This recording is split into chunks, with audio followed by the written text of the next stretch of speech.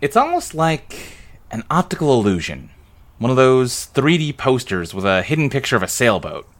If you relax your eyes and concentrate, you can see it. The world around you dissolves, and you realize that you're standing on a street corner, or looking out of an apartment window, or sitting on a park bench.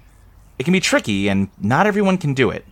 Do not tell Ruby that you can see the City of Dreams. She'll waste your entire afternoon arguing with you about it. I just think you're all bullshitting me. I stared cross-eyed at the horizon for I don't know how long, and I didn't see shit.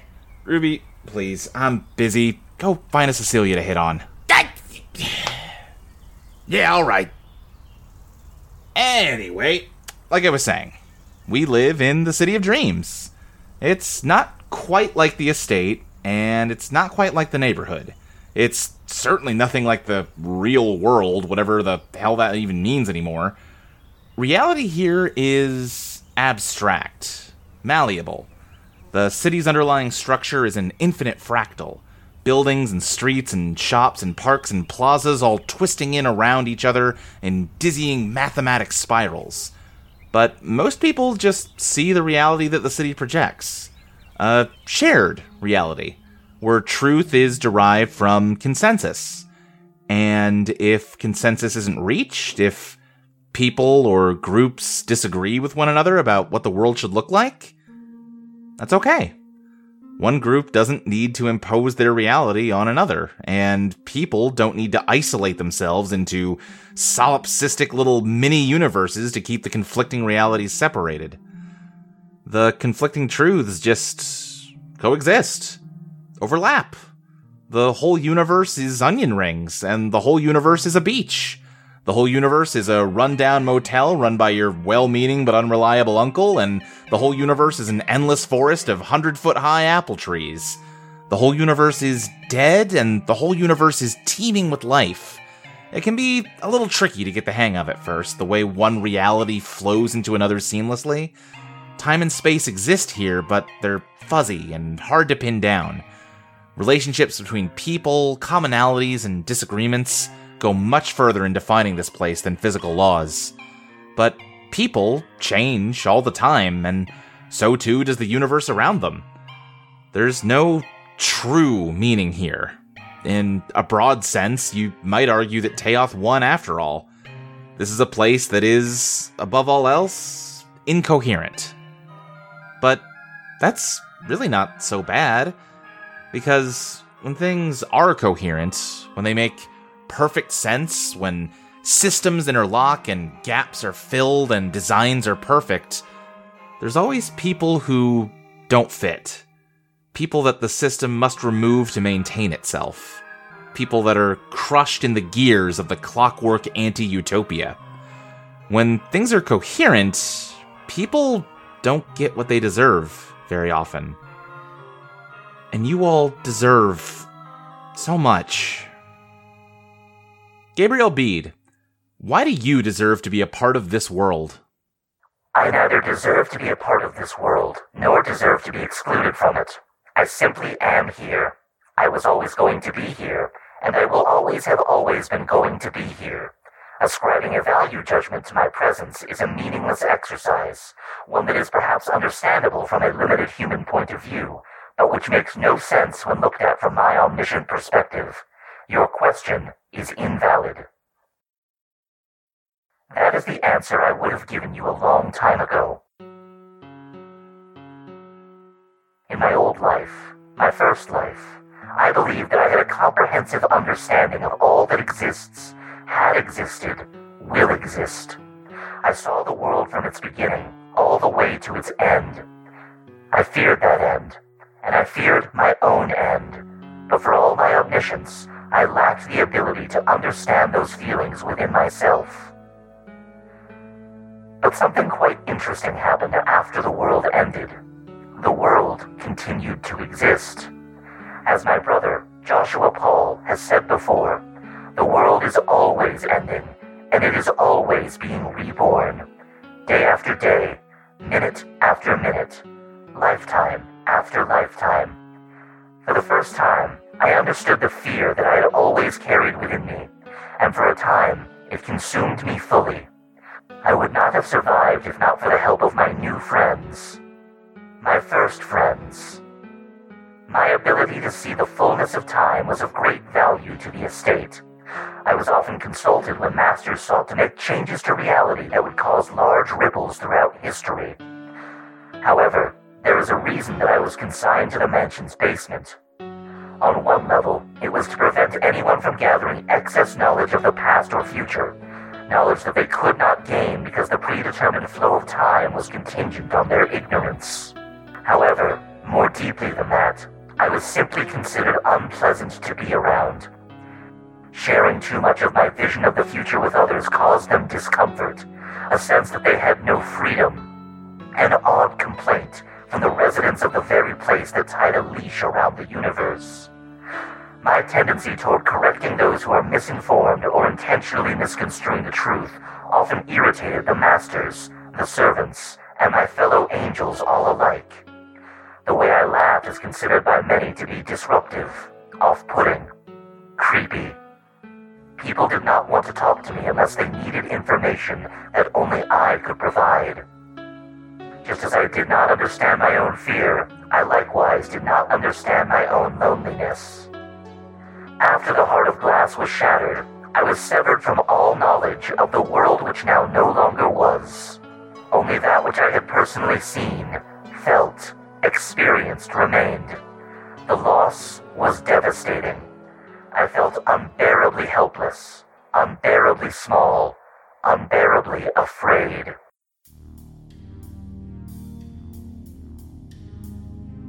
Sloane, Ursula Ursa, Quentin, James, Alexis, Chili, Virginia, Harvey, and Christina had declared war against the estate.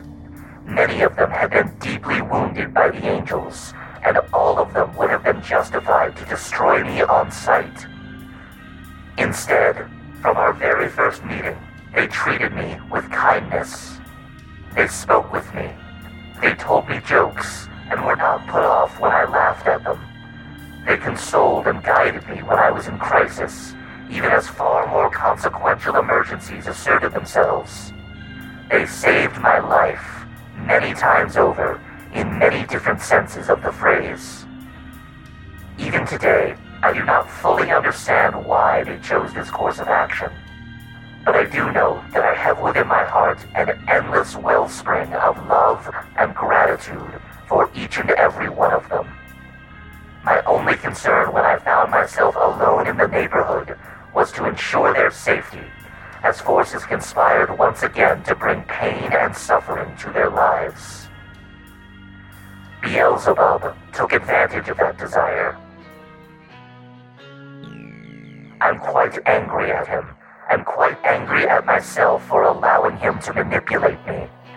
All he had to do was selectively withhold certain information from me, and it caused each and every version of myself to head directly into his trap, and drag more friends into his trap along with them.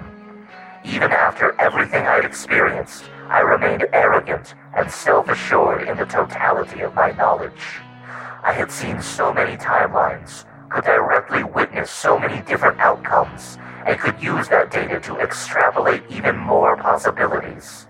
I understood that my old, single-threaded vision of time was incomplete, but I incorrectly believed that this new model constituted a perfect vision of everything. I naively failed to consider interference from bad faith actors. But I also failed to appropriately value the determination of the good faith actors. I was unable to predict that Mary would give my friends a path to victory. I was unable to predict that Virginia's family could empower her to finally smash the chain that bound her to her father, the chain that turned out to bind all of us to her father. I once told Strix that he'd someday gain more than he had lost, but I had never predicted that his gain would be enough to revive an untold number of dead universes. I did not predict that the City of Dreams could function as a new paradigm for reality, that it could hold within itself so many infinities. Surprise is even now something I am not used to, and something I find unsettling. But these events have demonstrated that perhaps surprises are not so bad. Here, now, I finally comprehend that perfect knowledge cannot ever be obtained. No form of perfection can ever be obtained. Some may despair at this fact, but I take comfort in it. If we are damned to forever be imperfect, then we are likewise blessed with the opportunity to forever stride toward perfection. You must imagine Gabriel being happy, because he is. I apologize. I have rambled on for some time now. Allow me to return to your question and answer it properly.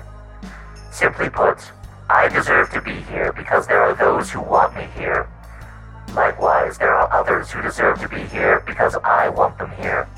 They are not obligated to grant me their company or their companionship, and if they choose not to accept my invitation, I will miss them very much. But I will wish them only the best, and that invitation shall remain open in perpetuity. So it is with the invitations extended to me, and the invitations extended to you.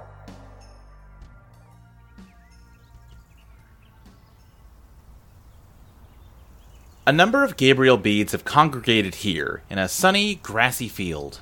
On the horizon, we can see Joseph University, or maybe that's Battle Acres University? Or maybe it's the planet Saturn, winged shades gliding through its rings. As we look from one Gabe to another, their faces tune in to various scenes all throughout the City of Dreams. Who do we see first?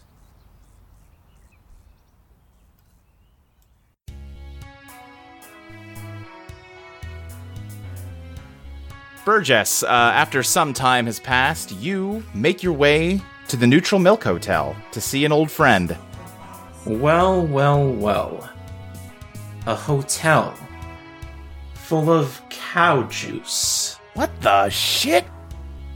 What are you doing here? Indeed, what am I doing here, Mr. Joshua Paul? Shouldn't I have died in the estate? I mean, I did think you were still at the estate, did not realize you were alive still. Yes, well, I'm, something of a man of destiny, not so easily killed. You might have heard of me when I dealt the finishing blow on Teoth. Nope, that didn't catch that one, no. I had a big hammer. There were a lot of people there, man. Well, I have a few things to say to you, Joshua Paul. Oh, do you now? Somehow that doesn't surprise me. When I realized you were no longer going to be coming around to visit me in the boiler room, I felt sad. Because I missed our conversations. And they were the only thing keeping me going in that place. And then when I got out and I learned that you went off to found this Neutral Milk Hotel, I felt angry towards you. How could you just leave and leave me behind? Why didn't you take me with you? It would have been a fight, but that's what men do. I thought that you were a coward for leaving me behind like that. And what I've come to accept now is that perhaps sometimes it is good to be a coward, for if I had tried to fight through the angels at that point in my life, I probably would have been killed, and it would have been a glorious death, but it would have been a death, and it is better to be alive than to be dead. So, thank you, Joshua Paul, for being a coward. You know, you could have just stopped to thank you. Well, what do you think about that? Do you regret your actions? What? Look, alright. I did everything I could for I don't know how long to keep you hidden and keep you safe and keep you fed. I didn't have to do any of that shit. I wasn't supposed to do any of that shit. I was supposed to get you killed as soon as I saw you. So, But now you're gonna come into my home and you're gonna call me a coward? You're telling me you've never called yourself that? No, you know what? I have. Because I enjoyed our conversations too, man. And they did get me thinking. And eventually, I decided I couldn't be a part of that whole shit anymore. But I knew I couldn't come talk to you about that, because that you would have just lunged at that opportunity to, oh, we're gonna have a whole little revolution and both just get, murdered within about 10 minutes. Wouldn't have been glorious. Wouldn't have been anything anyone ever remembered. We just would have been winked out like that. I've seen it happen to a whole hell of a lot of people. So I knew that there was really no way to smuggle you out of there. So I did the next best thing, and I made sure you stayed safe despite your best efforts. Well, I got out of there and I tried to make something different, something better. And you know what? I fucking blew it. It did not go well. But I tried.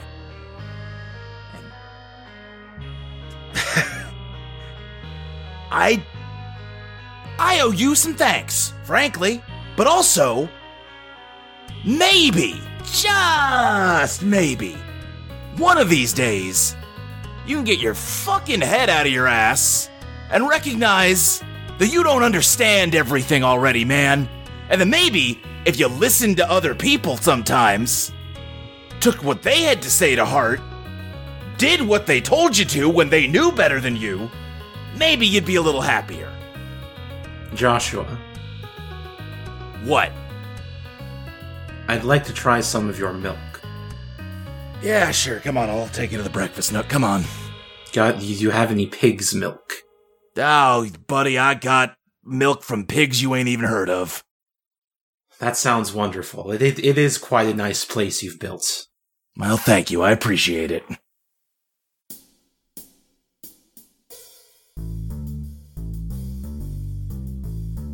The former Agent Alexis is driving her van with Anna riding shotgun, and they have a whole bunch of slimes in the back. And Anna is sort of talking to them, trying to explain where they're taking them. She's saying, "We're gonna take you to a really nice place. My two friends are there. They're called Needle Mouse and Strix, and they're gonna help you find out what you want to do with your lives." And I think Alexis pulls up to the little slime ranch that Needle Mouse and Strix are running, and opens the back of the van to let all the slimes out. I think Strix flies over. Is like, "Oh, hey, cool, you got more friends. Any of them come far enough along to have names or anything yet?" I mean, I don't really understand their language. Kind of all sounds like gurgling to me.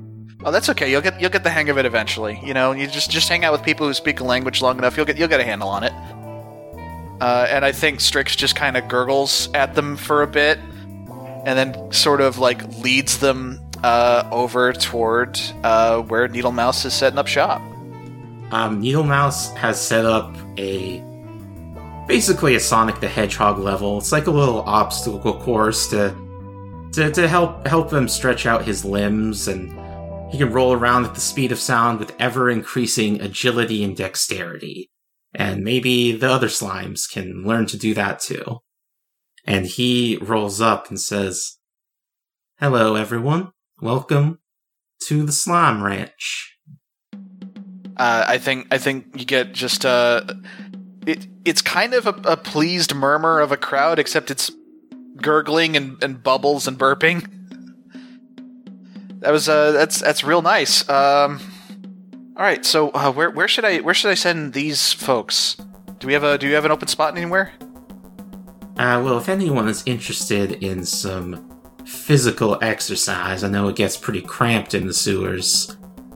I have a little obstacle course set up here. Is anyone interested in that? I think you get a couple facsimiles of arms raised among the crowd. All right, everybody, please follow me. I think while Needlemouse is taking care of that, Strix can see, approaching from the distance, a very large scorpion, which appears to have a shell made entirely of gold. Okay. All right, Needlemouse, everybody, just keep having fun. I need to go look into something. Just keep doing what you're doing. And he's gonna take off toward the scorpion.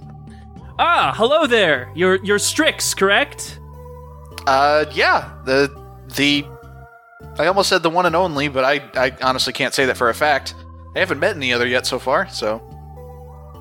Well, you never know how the cycle of universes will play out. Although, I guess there's just the one now. But also, I hate the three-dimensionality of it. Sorry, I haven't introduced myself. And Circuit extends their stinger in the way one might, extend their hand for a handshake.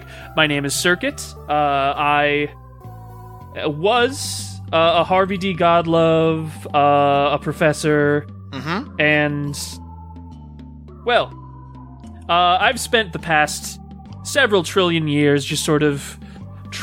Is it trillion or billion? I can't keep track these days. However many. I've just sort of been trawling the different universes and seeking to attain enlightenment, but then there was a big skyscraper, so I decided to just kind of slide down and check that out. It's a nice place you've got here. Oh, yeah. We've been working on it for a while. Mostly, Needlemouse handles the irrigation, and I try to get the plants growing and build most of the buildings. But yeah, hey, Strix shakes the stinger very carefully in a handshake. Oh, you don't need to worry about that. All that can infect you with his memories. Oh. Huh. Any memories in particular, or is specifically yours, or just... Mostly just sort of assorted Harvey Godloves. I've just sort of been collecting data for many, many, many years. I see. Got a little boring at the end there, I'm gonna be honest. It's nice to see that...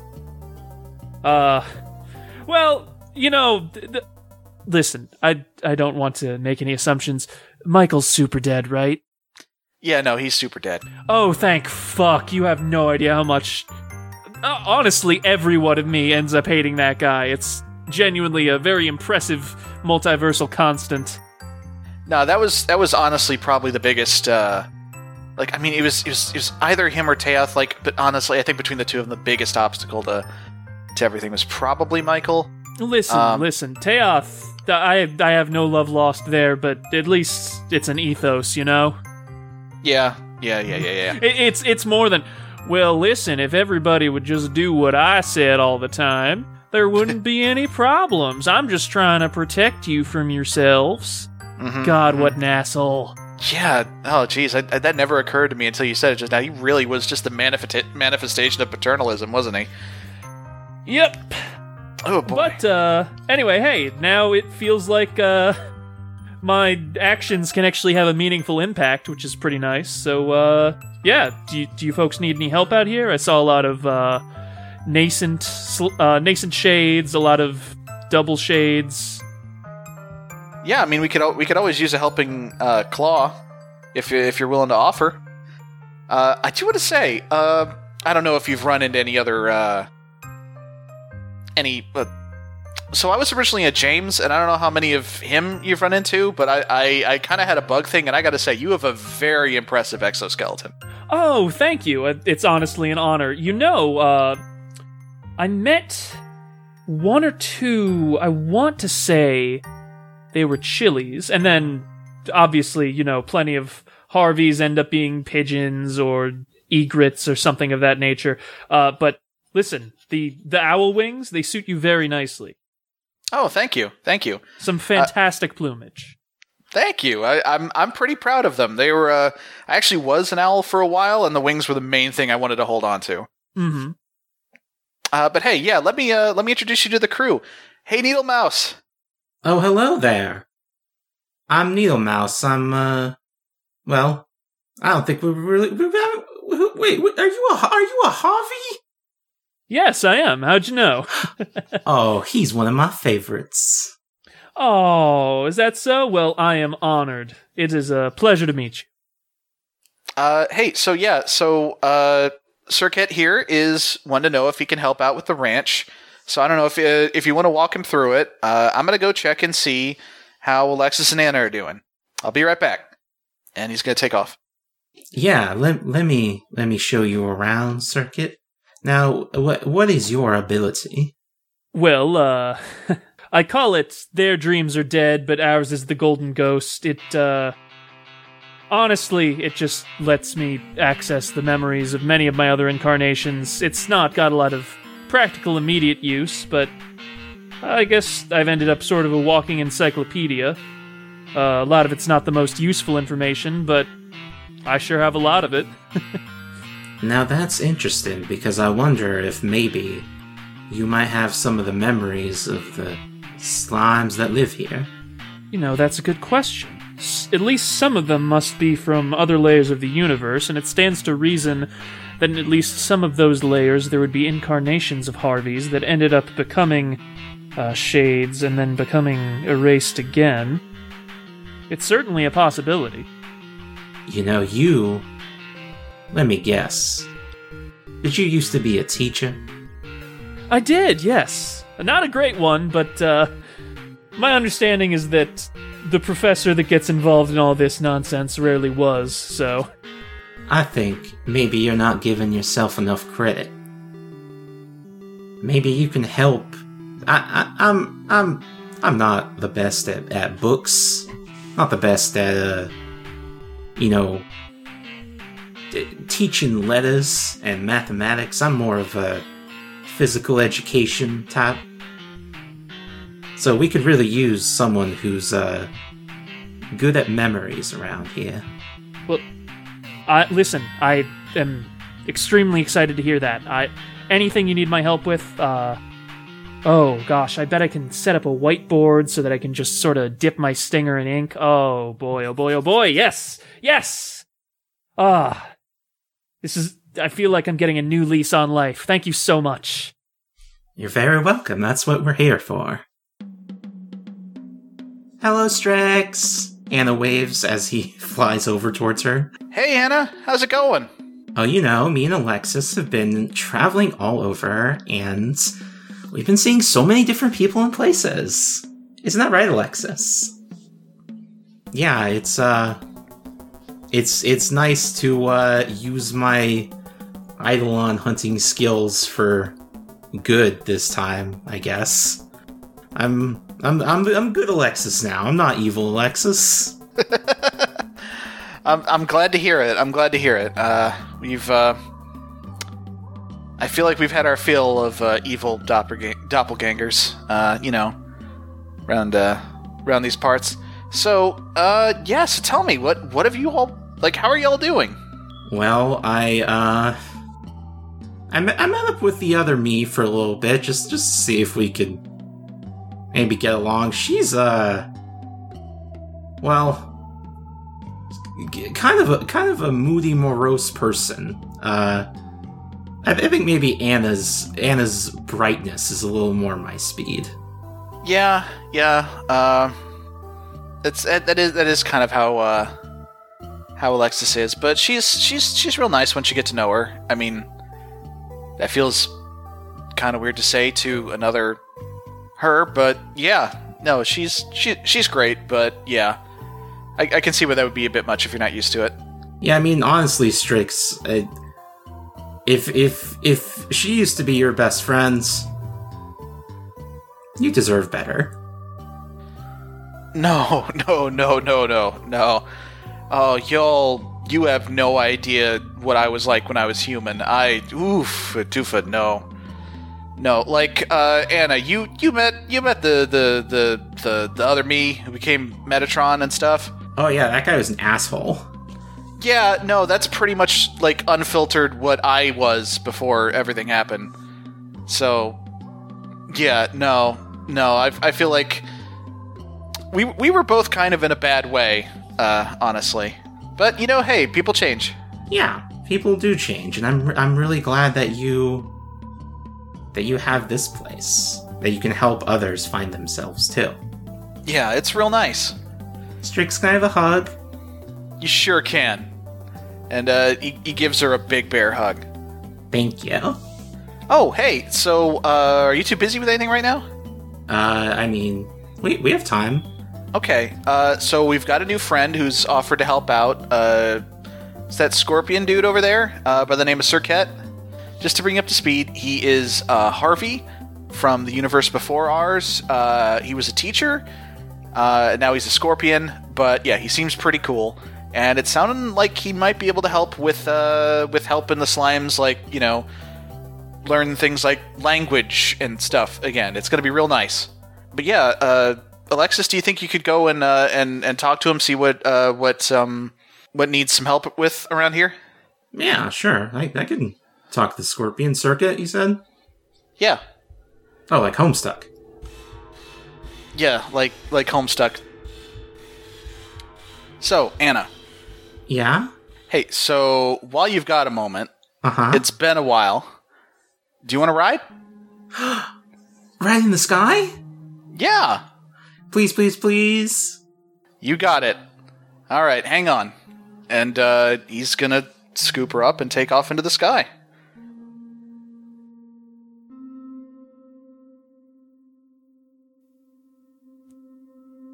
When Sabrina Bryan was sketching up plans for the City of Dreams, she envisioned a joint effort by anywhere between 6 and 100 people.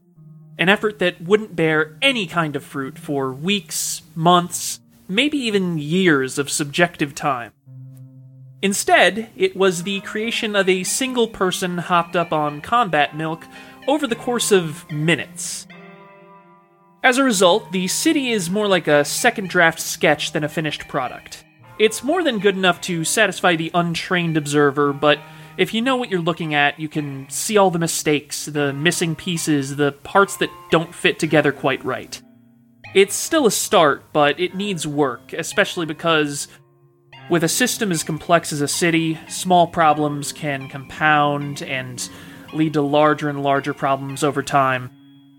So, to try and avoid that, you'll find that if you stand basically anywhere in the City of Dreams and look in any direction you might choose, you'll almost certainly see folks making repairs, making adjustments, making improvements. Sabrina herself is one of them. The sheer exertion of building the city left her physically, emotionally, and psionically exhausted in ways that she might not ever fully recover from. But she wouldn't feel right if she weren't still walking the streets when she gets the chance, talking to people, and looking for the things that somebody else might have overlooked. Some days are easier than others. This isn't one of them, but she still has a smile on her face as she trudges towards a particular street corner with a particular market on the first floor. Iris, do you want to give us a description of this building? Yeah, so, after the city was created, Mary decided that she didn't want to stay confined to the Neutral Milk Hotel anymore and wanted to do kind of her own thing, something a little bit more proactive than what she was doing before. So she set up a market of sorts, one that you can access from pretty much anywhere in the universe, from a variety of different doors that all lead to the same location. It's a market where she has gathered a bunch of different items from all across the City of Dreams. So you can get the PlayStation Vita 2 from the same place that you might get a crossbow. Or a particular fruit variety that only grows in like a Jurassic forest. And Mary has just taken up a position behind the counter. It's not like warehouse sized. They're like Mary does try and curate things so that it's roughly the size of a typical bodega. She sits behind the counter, usually reading some book or another, and largely not paying attention unless a customer comes up to take something. She doesn't actually charge any money for it. She just wants to keep track of what things have been taken or left behind. Yeah, so I think Sabrina makes her way in. I like to imagine there's either some stools set up by the counter or just a small armchair off to the side. She takes a seat, lets out a sigh. Hey, Mary, how are you doing? Oh, hey, I didn't hear you come in. I'm good. That's good to hear. I've been taking notes on things that people might need some help with. Is now a good time? Oh, yeah. Go ahead. If you need another energy drink, I've got... Oh, please, that would be fantastic. Yeah, there's some in the fridge over there. I got a new variety. Well, I guess I am curious. So she's going to make her way to the fridge, grab a couple cans of... Dare I ask what it is? Yeah, sure. It has a picture of like Crash Bandicoot on the front, I think. What are like the fruit that he collects in that Wampa game? fruit? Yeah. They look Yeah. kind of like weird mangoes. Yeah, I think this one is Wampa flavored. I think Sabrina takes one sip and just gets the worst look on her face, but she's like, okay, yeah, I can get used to that. And she's going to sit back down while she nurses the drink. First things first, there was a possible insulation issue in 15QJ. One of the apartment buildings there seems like it might be letting in too much cold air. I'm worried that it might cause winter to get pretty harsh in certain layers. So we should send somebody to check that out. Let's see. Polly, wait, you're telling me we can have surnames too if we want. Says that her building's wiring is fussy and the lights have been flickering a lot. I figure that's probably a pretty minor issue. We can just send an electrician or a BART after that. I'll pin like a thing to the bulletin board. And then I also had something... I need a supply request. The Groundskeepers Association over at Fly Ash Park was asking for, looks like pine cones, peach pits, and native wildflower seeds. Do you have any idea what wildflowers are native to the Undertow? I didn't think the Undertow had anything native to it. Then yeah, just give me like a grab bag, I guess. Yeah, sure. Look, I don't want to like try and give advice or anything, but are you doing this delegating like all on your own? No, I trust me. Even if I could, I would not want to. I think one time somebody talked about like erecting a statue, and I just got really nauseous because like I don't want to be in any kind of like position of power, you know. I'm just trying to help people, I guess. Okay, I'm just making sure because you sound real busy. Oh, you're worried? Are you worried about my health? No, that's... Listen, Ruby and Cecilia have been picking up a lot of the slack. I'm just... If I don't do something every week or so, I get stir-crazy. I start to worry about how, things that might be going wrong when I'm not looking out. It's a whole thing. But I promise I will be responsible about my health. All right, just making sure. I think with that, Mary stands up and walks to one of like the bulk shelves and just gets a scoop and scoops out some seeds and puts them in like a little Durlap sack and hands them to ties up and hands it to Sabrina and says, here you go. I made sure to avoid getting any of the carnivorous ones in there. That's fantastic. Thanks. Do you mind if I just sit here for a bit while I finish this off? Yeah, sure. No problem. I'm just sitting here reading. Yeah, so I think for a while, Sabrina just sits there, mostly in silence, drinking the energy drink. Eventually, she finds it in herself to get ready to head out. Hey, before I go, is there anything you need? Any messages you want me to pass along? I'm going to the hotel next, so... I guess you can tell my dad not to worry about me. No, Mary, you know your dad. He's gonna worry anyway. But no. I am sure he'll appreciate it. Yeah, but I can at least try. You hang in there, alright? Yeah, don't... Feel free to come back when you want. I think, I got someone telling me they're gonna bring me in some wyvern blood in a couple weeks, so if you wanna, try some of that. Like a drink called wyvern blood, or are we talking... I forgot to ask.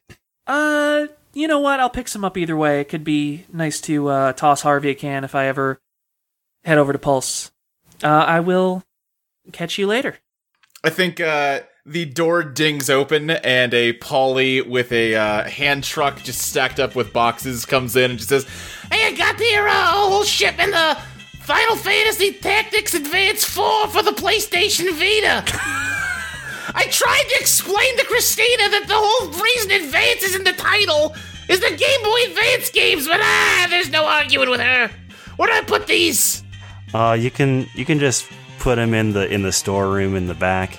I'll put them on the shelves later. You don't have to worry about that. All right, great, good to hear. Hey, we still on for the union meeting on Thursday? Yeah, absolutely. Fantastic, looking forward to it. Good seeing you. Just wheels it off towards the back. Alright, yeah, I think Sabrina gives Mary a wave. She heads back out into the street, makes her way to the Neutral Milk Hotel.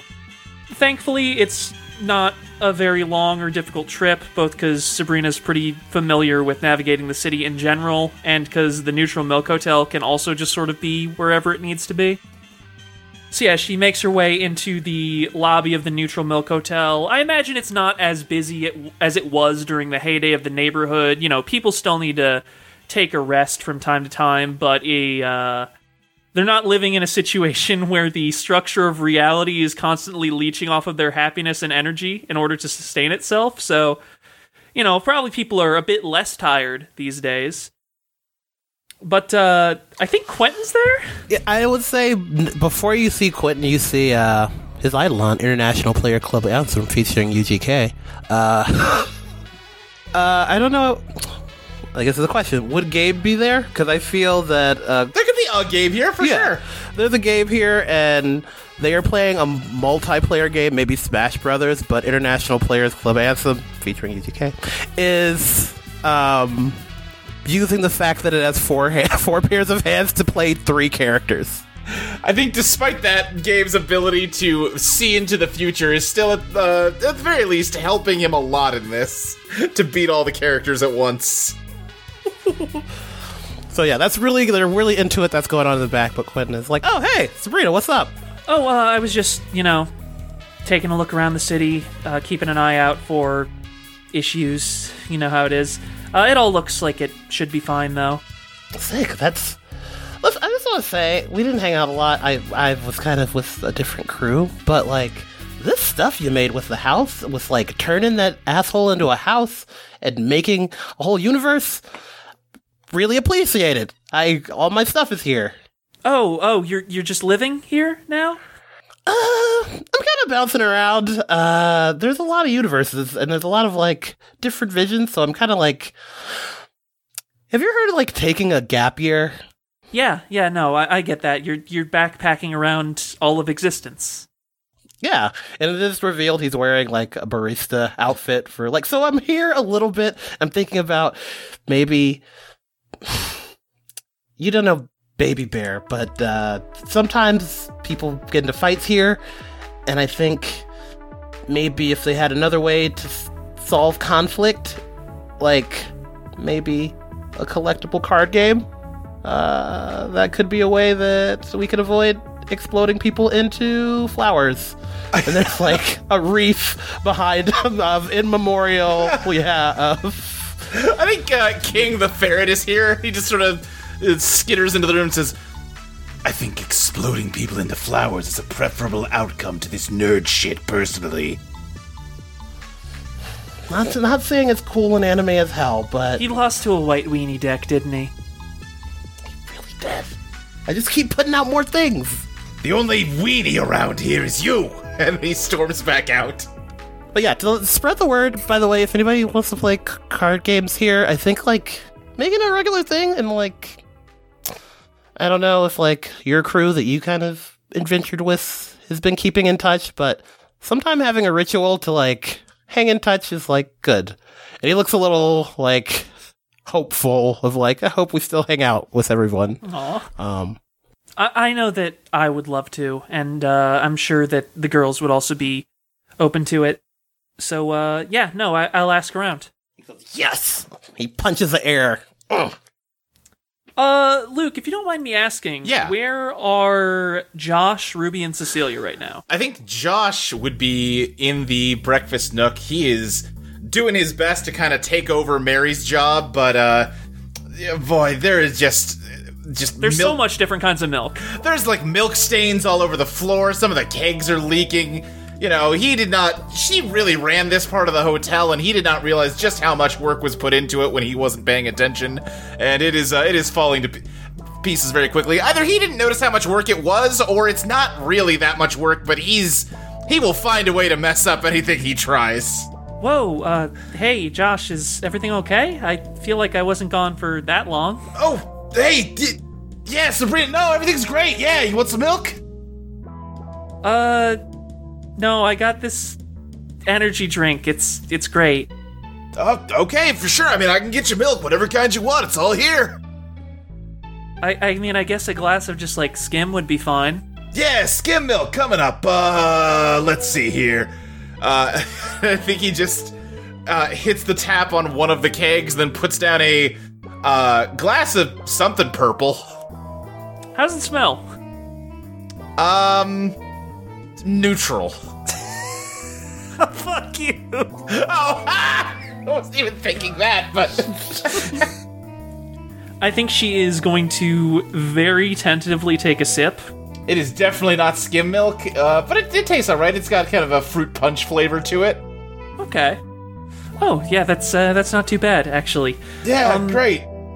Listen, do you maybe want to call Cecilia down to handle the counter for a bit? Because I actually wanted to talk to you in private, if you have the time. Yeah, I guess so. I think Cecilia actually comes out and says, hey, Josh, we are, the laundry machine's not working at... Ah, shit. I'll get the mop. Oh, hey, Sabrina. Hey, how are you and Ruby doing, babe? Oh, good, great. Yeah, just trying to fix some stuff up around here. Ruby's a little more handy with tools than I am, but, you know, I can hold a flashlight. Why the fuck are there exposed wires running along this pipe? Jesus Christ! That's good to hear. I'm glad things are working pretty well still. Do you still want to, like, make something nice for dinner tonight, or do we just want to... Oh, yeah, no, definitely. If you come by my place around 8? Yeah, sure, that sounds fantastic. Okay, awesome. We should be wrapped up by then, you know, with plenty of time to spare. All right, in that case, yeah, Josh, can we go for a walk outside? Yeah, sure, I guess. I think Josh leads you to the front door and, like, opens it up into the city. No, the other outside. What do you want to go out there for? It's quiet, and, you know, it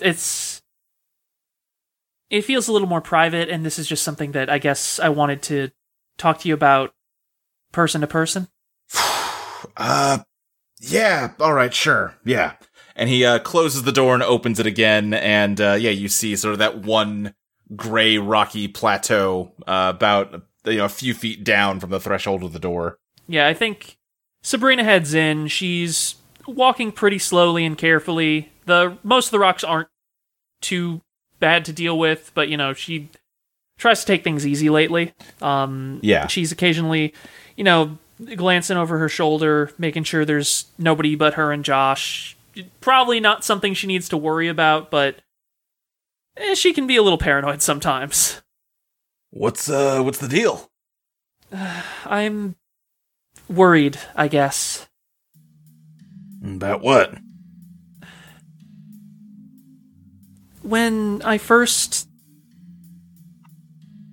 came up with the city, and right after I built it, I guess, or built the foundations for it, I was really excited and optimistic, and I felt like it was all going to be perfect, and now I just feel like all I can think about is the mistakes I made, or the missed opportunities, the things that aren't finished or might never be finished, the things that aren't all the way there yet and that are still going to need a lot of work. And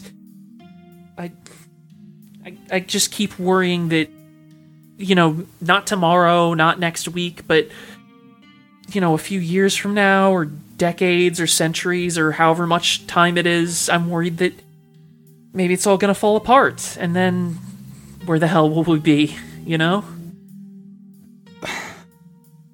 I mean, look, look around you right now at what a shithole this place is. It is a desolate fucking wasteland where nothing can live. But it got that way because I tried to take care of everything by myself. And that's at least one mistake I know that you guys are avoiding right now. You got a lot of good people behind you, and you got a lot of folks that are all just as dedicated as you are to making this thing run smoothly. Of course there's problems. It'd be weird if there wasn't. Besides, you wouldn't have anything to do anymore if everything was perfect. You just gotta, take it one day at a time and make sure everyone's, working together. And I don't know, maybe you're right. Maybe one day it will all fall apart, but and cross that bridge when you get to it, right? Yeah, I guess so. In the time being, you made something pretty great, and if you spend all your energy stressing out about how it could go wrong, you're not going to have any time to enjoy it. Yeah, you have a good point. Oh, your daughter wanted me to let you know that she's still doing fine. Oh, you saw her? How is she? Listen, she's doing great. She is settled in at the market. Seems like people are, using it just as much as they need to. Supplies are good. She's still doing union meetings with the Pollies, which is nice to see. That's great. That's really good to hear. If you see her again, let her know I got everything under control here. She doesn't need to feel like she's, I'm handling everything without her, and I'm not in need of her help. Josh, I can spend a bit more time at the hotel if you need me to. Because, listen, I know I talked earlier about how I want to keep an eye on the city, but there's a lot of people out there. Hell, just Sabrina's alone, there's easily hundreds. And then, you factor everybody else in who's looking around or just making repairs. I'm sure that it would be okay if I didn't check in for like a week or two. You want to go on a vacation to come work for me again? Hey, it was honestly one of the better experiences in my life. I mean, I'm not going to tell you no if that's really what you want to do. I think Sabrina doesn't really respond to that. She just sort of stops walking and just looking down at the ground. Oh, Josh, I actually asked Mary this earlier. Do you know if there are wildflowers native to the Undertow?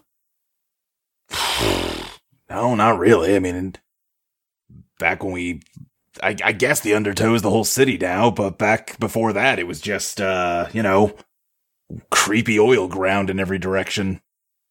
So what would you say if you saw one that kind of had, like, slightly curved petals and this kind of loop in the stem, and the whole thing sort of shimmered like oil does when the light hits it right? Yeah, it sounds like you're talking about the kind of flowers I used to grow here back when flowers could grow here. Yeah, I think I might be, Josh. I think Josh looks down and sees the flower that I presume you're looking at. Yeah. And I think he is just sort of stunned into silence.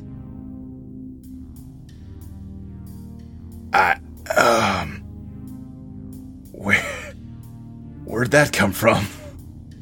I guess it came from here. That's not possible. Nothing's grown here in, I don't even know how long.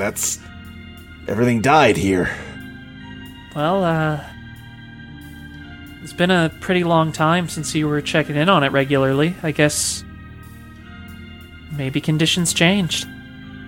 He just kind of is staring at the flower and, like, hand over his mouth, kind of, and you can see just his eyes kind of shimmering. I think Sabrina's just going to carefully lower herself onto the ground, stretch her legs out, pull out PS Vita, and boot up. I don't know if it normally has a camera app, but I'm assuming these ones do. Uh-huh. And she's just gonna carefully line up a shot. Hey, get in the frame. I wanna see if I can get you with it. Yeah, sure. Okay. He kind of shuffles over to the, closer to the flower. He's, like, almost scared to get too close to it. Hey. First day of the rest of your life, yeah? Yeah. And I think there's just a soft click as Sabrina takes a picture.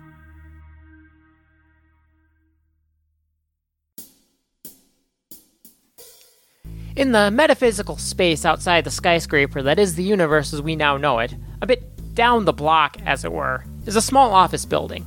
A humble, inexpensive place, reminiscent of a piece of well-kept strip mall. Within lies the offices of Detective Valerie Danger Godlove, helper of the helpless, sharpest nose in town, the grease that keeps the wheels of justice turning in this, admittedly, pretty nice and well-run world. Compared to everything that come before it. Kind of messes with the whole gritty sleuth vibe, but hey, if it means people are living better, I guess that's a trade worth making. Anyway, just because it's a better world doesn't mean there aren't still problems to solve. Things go missing, disagreements get out of control, sometimes there's just weird stuff happening. Tons of people have magic powers, and the universe is an ever-shifting kaleidoscope of ideas and settings. Things get crazy sometimes. Frankly, the world needs great detectives more than ever, so they're lucky I'm still around. Oh, yeah, I was narrating this. Kinda meant to keep it as more of a third-person thing. Anyway, this here office building can be found in any number of places in there. I'm gesturing at the universe skyscraper now. And they all lead right back here. Myself and my dedicated staff of Chili's are available for any mystery you need help with. Be it a curiosity, quest, or genuine possible crime, we'll find the right investigator for you. Okay, and then I point at the camera. Like, I'm talking directly to the person watching it. Yeah, that's great. Yeah, no, we'll air this on every TV in the multiverse. Yeah, like late night stuff. That's when people need detectives, right? Yeah, it'll be fine. In the months following the collapse of all reality and the rebirth of the City of Dreams, Abby and Sloane have found themselves in a universe much like the one they first met in. They live a normal life together. It's happy, it's mundane, and it's intimate. They're happy. They're together. I'm home. Oh, hey, Abs. How was your day, babe? It was fine. Class was okay. The new girl actually caught me with a hook. She's got potential. Wow, the great Sloane Parker actually had to pay attention in her boxing class for once. It's a miracle. Shut up. What are we doing for dinner? What do you think about, Indian? We had that like a few days ago. Honey, that was like a couple months ago. Yeah, sure. That's fine. We can get Indian. Yeah. Hey, What? talk to me. About what? I said Indian is fine. You're putting up walls, Sloane. We've talked about this. Just sit down and talk to me.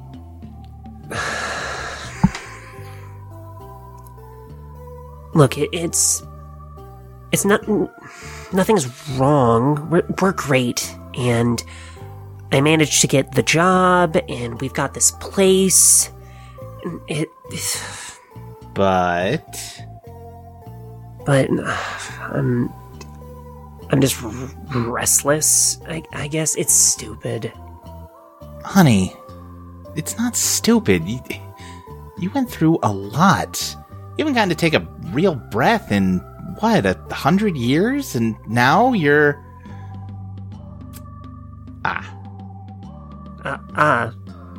What? I know that. What just happened? I'm an idiot. Whoa, what? Abby, no, you're not... We've been here for a year, and it took me this long to realize. I never actually asked you what you wanted to do, I mean. You asked? No, I told you what I wanted to do, and you said you were fine with it. That's not the same. I thought you were just going to take some time to settle in, but... Abby, wait, hold on. I love you.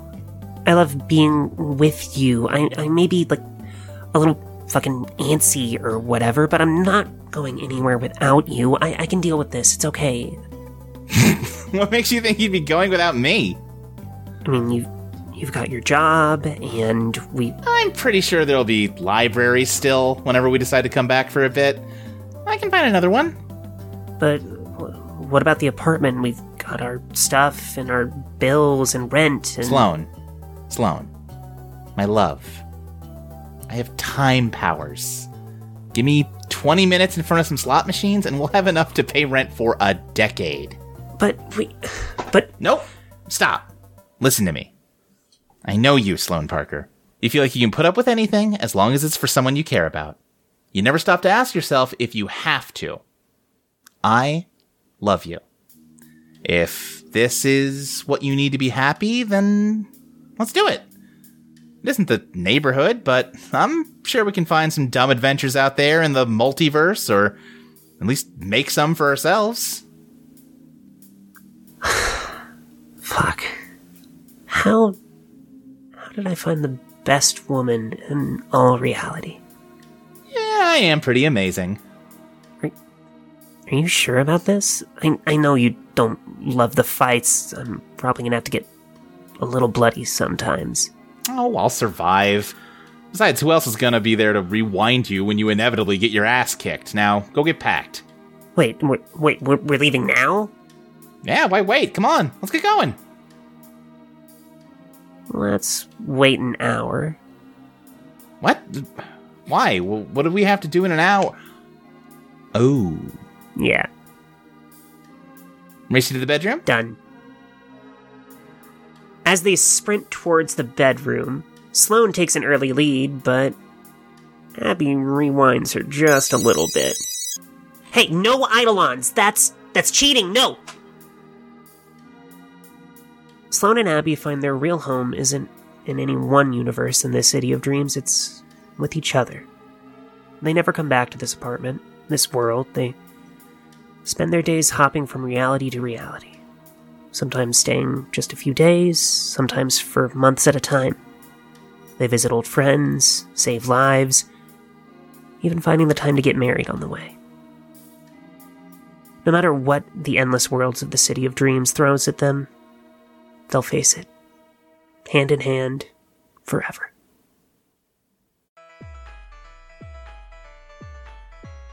Outside the Neutral Milk Hotel sits Caroline Rose.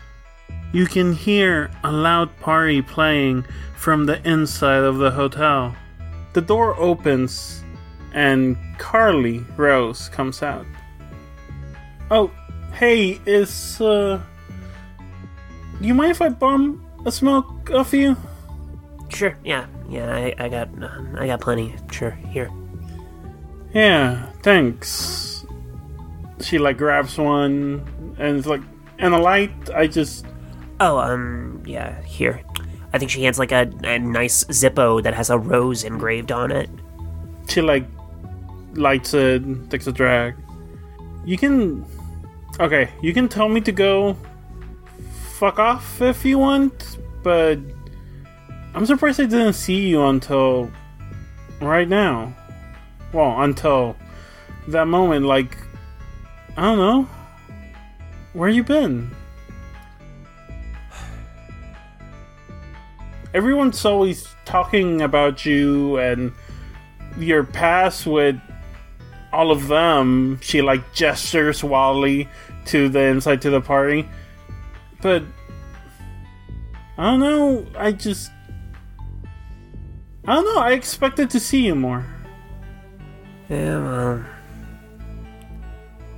I didn't really want to see much of any of that anymore. They may talk about me, but my time wasn't exactly great. So when I had a chance to opt out, I opted out. This wasn't my life anymore until an hour ago or whenever. What the fuck is time here? Yeah, I do appreciate that. Yeah. Okay, please let me know if I'm, I don't know, overstepping, but can I ask you what were you doing? Because, I don't know, I'm still figuring out what I'm going to do. Well, prior to this, I was mostly being gaslit by the man I was in a relationship with. Okay, yeah, I've been there. Mm-hmm. Girl, but still, same. Yeah. And realized that I hadn't escaped the trauma that I thought I had, and look, you're me. You're a younger me. I know we're different or whatever, but yeah, it doesn't matter. A couple years, yeah, but still, you want to know, you want to try and figure out what you want to do, I'm the last person you should ask. I fucked it up all the way, constantly. So, that's why you didn't see me. I don't want to, fuck it up more. She, takes another drag of the cigarette, stays quiet for a little bit, and then says, I don't know, I feel like you're being too harsh on yourself. Oh no, to be clear, I'm not harsh on myself, I'm harsh on everyone else I chose to allow into my life, like Quentin Brooks. So, yeah. The best thing I could do for myself is to not be in that life. No, I get it. I don't know. I'm not trying to get your approval or whatever, but for what it's worth, I don't think I'm gonna be in that life. I'm gonna go back to my boyfriend, make sure he's okay. God, Ron, and I don't know. See what we can do together. It was nice making music with him and with Ursula when that wasn't terrible, but I feel we could do something else. I don't know. Maybe we'll just write tracks for people and sell them. That sounds nice. I mean, my most prominent achievement in life was ghostwriting a book for Quentin prior to this, so... Hey, you still wrote Oh, the no, book. I did. It's a damn good book. I'm proud of it. Yeah. I just wish my name was on the cover. But, I mean, it sounds like you have a better plan than I did. So, Do it. Go be with your boyfriend. Ron? Jesus. A Ron? Like Ron Moreau? Yeah, Ron. Yeah. Oh, wow. He's good. He's a sweetheart. He just wants to make music that changes people, helps people. He always goes around talking about that. I don't know. Honestly, I think he had it worse than me with Ursula. Like, there would be times where she would just ignore him for long periods of time. I don't know. I feel like he deserves better. And maybe that's not me, but I feel we were able to survive through a lot, you know? Yeah. Look. Surviving isn't nothing. Like, it's hard. And the fact that you did get through that is good. Go be with him. Go figure out if maybe that's what is best for both of you. You got time now, so... Yeah. I'm not... She, like, finishes the cigarette. I'm not, like... I don't want to go and, like, marry him and have my life with him. I don't know. I want to spend time with my friend. Talk to other friends I haven't talked to in a while. Because she didn't like it when I talked to people without her. But, yeah. It's funny. I mean, I guess it's not funny. My Quentin sounds, I don't know, very different than yours. He does, like, palm readings. Well, he's married to dating? I don't know if they got married with Henry. Whoa. Should go say hi to them. Well, look. That Quentin is different than my Quentin. And you are different than me. Yeah. And that sounds like that might be a good thing. I'm doing okay. Yeah. Like, I'm going to keep doing okay. But go. Like, figure your shit out. Yeah, I think I'm going to head out. Yeah, me too. Don't feel obligated, but if you ever end up wherever I end up, and you hear us or whatever, I don't know. Would it be weird if you went to a concert for another version of yourself? That wouldn't even be in the top 5 weirdest shit I've had to do. Yeah, of course. Yeah, if you see me, reach out. Don't be a stranger. You too, Carly. Bye, Caroline. Bye. Content in seeing that Christina had a rich life full of purpose, friends, and loved ones, Chili the Fox, special name Carolina Cayenne Chili, decided to return to university, along with her Virginia Valentine, and complete her degree, secretly auditing a number of classes, largely horticultural and botany classes. Upon graduation, she decided to take up exploring the new neighborhood, feeling that confining herself to even a single entire region was too much of a cage for her. She discovered many amazing places and met many fascinating people, and ultimately found herself in a space outside of it all. In an open field unbound by any borders, accessible to all but contained by none. She built herself a den here and quickly discovered it to be quite fertile soil, and so began a simple garden and spent her days tending to it. In time, her many friends and acquaintances from her travels began to visit, and many took up an interest in the land as well. As there was space enough for all, Chili decided to officially designate it the community garden, and all who wished to grow things there were welcome, so long as they grew her a single sample of anything new for her to taste. Among the first and most dedicated of her guests was Jenny Calibert, who discovered that she had a bit of a green thumb herself, and was glad for the opportunity to nurture life for once. Together with Jenny and a small contingent of interested Pollies, they developed a sophisticated food delivery network, ensuring that people from all over the world had access to any crop they could imagine.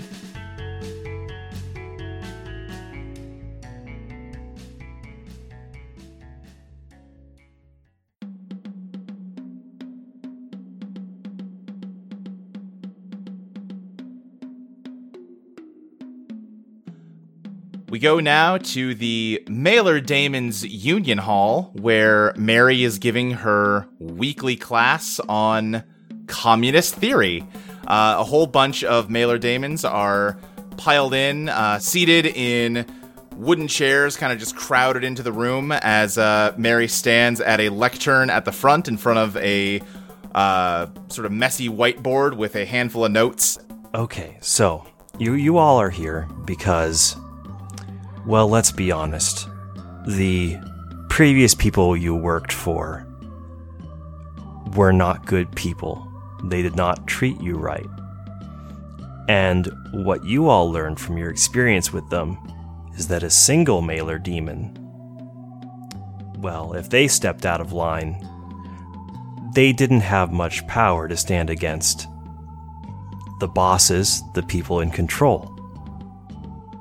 But when you gathered together, then you had power. When you all followed the same course of action, stood up for each other, then your bosses were forced to take notice. They were forced to acknowledge that you existed. And then you killed them, which I approve. But also, it doesn't all necessarily always end that way. The idea is that by forming these unions where everyone looks out for everyone else, you form these strong social safety nets of protection that allow all of you to take risks to better yourselves that normally would be untenable for a single individual. With all due respect, Mary... Hi, I'm Paulie, by the way. Yes, go ahead, Polly. With all due respect, Mary, I feel like we understand the basic concepts of collective action and have signed up for this class primarily to get deeper into the finer points of theory. For instance, I'm still a little unclear on the distinction between communism and socialism. Yeah, and I'm still trying to figure out how social democracy and democratic socialism are different. Oh, well, other Polly, if you could just wait a moment, I'll be happy to answer these questions in turn. For fuck's sake, you guys, we gotta go over this all the fucking time. They put the notes on the website. You can look it up for this kind of shit. Yeah, I'd rather we not waste valuable meeting time on basic terminology. I still feel like I got some unanswered criticisms of the efficiency of centralized planned economies vis-a-vis logistics. Oh, good. Here we go again with this shit. Okay. Well, it seems you all have done quite a bit of research in the intervening time. I'm just saying I'm skeptical that any centralized power, no matter how well-designed, well-managed, or well-intentioned, is capable of being as responsive and reactive as is necessary to meet the needs of the populace it serves. Oh, go graffiti a mailbox about it, you goddamn anarchitty! Incredible, the fucking tanky wants to resort to name-calling! Fuck, you just call me Paulie? Mary, this meeting is getting out of hand quickly. Mary is going to slowly close her copy of Das Kapital, and then sort of lift it up and let it fall back onto the lectern, just making an incredibly loud bang that echoes through the room.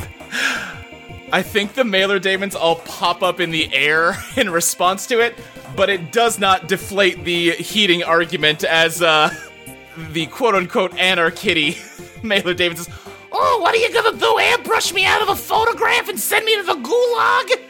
If you got a beef with the original universe's USSR, how about you present a critique that ain't fundamentally rooted in capitalist imperialist propaganda? How about you eat my entire ass?" They are now beginning to brawl with each other in the aisles. You know, I think I'm just gonna let this play out. This is why I don't go outside of the house. Mary, you can be sure of one thing you've absolutely taught them, and that is the principle of becoming ungovernable. Well, that's something, at least. The entire room soon erupts into a giant dust cloud with fists and legs sticking out of it every now and then, until eventually, as the hour winds down, all the bruised and tired Mailer Daemons all finally seem to have punched through their differences and are now in sort of just a huddle/group hug of solidarity. And Mary, you have really not taught them much of anything today, but you can at least do this much as you head over to the piano and begin to play for them.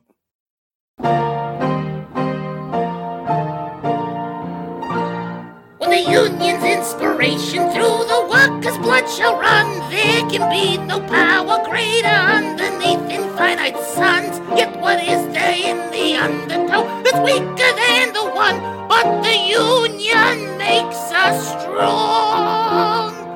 Polarity forever. Polarity forever. Polarity forever. The union keeps us strong. It is we who ship the parcels, build the universal homes, built realities from sheetrock, vinyl, wood, and cork and foam. Now the city's owned by no one, every street is free to roam, and the union makes us strong. Polarity forever. Polarity forever. Polarity forever. The union keeps us strong. 'Twas great calculator, restaurants, Pazuzu, and the rest. They exploited both the labor and the passion in our breast. And so we all fucking killed them, and I guess you know the rest. And the union made us strong. Polarity forever. Polarity forever. Polarity forever. The union keeps us strong. A Renaissance fair, much like a casino, actually, is, when you get right down to it, essentially just a more specialized form of carnival. There's fewer rides and games, and a hell of a lot more shops. You sub out darts in favor of crossbows, multicolored neon in favor of wrought iron lanterns, and the venerable corn dog for equally greasy turkey drumsticks and shanks of mutton. And, of course, it's much easier to get your hands on a glass of liquor or a freshly sharpened Zweihander. But at the end of the day, it is still a sprawling maze of stalls and booths and benches, elevated to something wondrous by means of effective presentation. It's only a few months after the universe ended for what is, hopefully, the last time, and the late summer heat is finally starting to die down. The sky, however, is exceedingly bright and clear, which is one of the reasons that a certain Harvey D. Godlove is wearing not just a jacket and a starched-up, wide-brimmed hat, but a nice, formal shirt. He burns very easily, you see. The other reason he's wearing a shirt is that even he recognizes that a cravat and a bandolier of wooden stakes resting on an otherwise bare torso would look ridiculous. Alright, let's see. The next joust isn't until 3, so we got a couple hours to kill. You girls want to go check out the mummers, or should we grab lunch? The fuck is a mummer? It's like a costumed, like... they're like actors, but they like fight or dance or something? I don't know, it's been a while since I've been to one of these. I was kind of hoping to check out maybe some artist stalls, get a cool painting of a dragon. Ooh, yes, I would love to do that. That sounds great. Okay, I think that's ways up, and then we take the first left. That should get us where we need to go. I know you two mentioned having outfits in mind. I think Sloane is wearing like a very muscly like warrior, like got a big old fake sword on her back. And Abby is the one who actually dressed them and is wearing a white mage outfit. Christina is wearing cosplay of Castor Artoria from Fate Grand Order. It is close enough to what you might expect to see of like a, just normal wizard costume. that it doesn't immediately make people at the Ren Fair angry at her for wearing something from a anime game. But also, it is distinct enough that it will piss off people who do recognize it and are not happy that she's not wearing something from just normal medieval fantasy. Oh, Christina, your costume is amazing. Oh, thanks. With all the free time we have now, I've been getting into, costume crafting and... It's really good. I had a few friends who did. It's really good. You're great. Thank you. You look awesome, too. Thank you. Alright, artists, should we go? Yeah, I think. And Harvey starts leading the way past a few stalls, mostly food ones. But then, I think as they're turning to go down to the lane that would have custom art like that, they actually pass by a fortune teller's booth, which catches his eye. Oh shit! Oh dude, I haven't done this in ages. This is a fucking scam, Harvey. You know that, right? But what are you talking about? It's a scam. Fortune, okay, no one in there is gonna have an Eidolon, so it's all a scam. You don't know that. Listen, I have had my fortune told before, not just with Eidolons. Okay, you know what? If we go in there and there is someone with an Eidolon, I'll be the first one to do it, okay? Alright, you got yourself a deal. And, I think the four of them do approach the booth, and the good news is that the person there definitely has an Eidolon. Greetings, I've been expecting you. Oh, for fuck's sake. How do we meet a Quentin? Professor, fancy meeting you here. Wait, Quentin? Yes, it's Quentin? me. How you been? How the why are you here? Come on, fate brought him here, Sloan. How have you been, Quentin? It's been great. I've been kind of bouncing around between the different worlds and whatnot, and everyone's all doing their own thing. And I've been really just getting a lowdown with what's going on at the Ren Fair. I had a conversation with Caroline about some things, and I'm here to talk to some Ren Fair people about Ren Fair stuff. You look shady. What scam are you running? I'm not running any scam. By the way, do you have $20? For your fortune. I think Sloan gives him $20, but it's from a different universe, so it's not real, like here. There's a picture on the dollar bill. There's a picture on it. It's Hulk Hogan. Oh, no.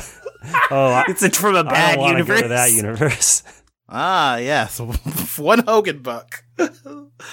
All right, which one of y'all want to go first? Or maybe as a group thing, or... I mean, I think Sloane's going first. She sounded real excited about it. All right, Sloan. God damn it. Yeah. Focus your mind. Close your eyes, Sloan. Close them. Done. I want you to take a deep breath and focus. Oh, I'm really focused. All right, now with your eyes closed, he drops a bunch of cards on the table. Pull out 3 of these. Okay, and 3. Okay. All right. Quentin takes those 3, throws them away. All right, we can make our own fate. He's gonna pull 3 cards out of there, and this is what he pulls.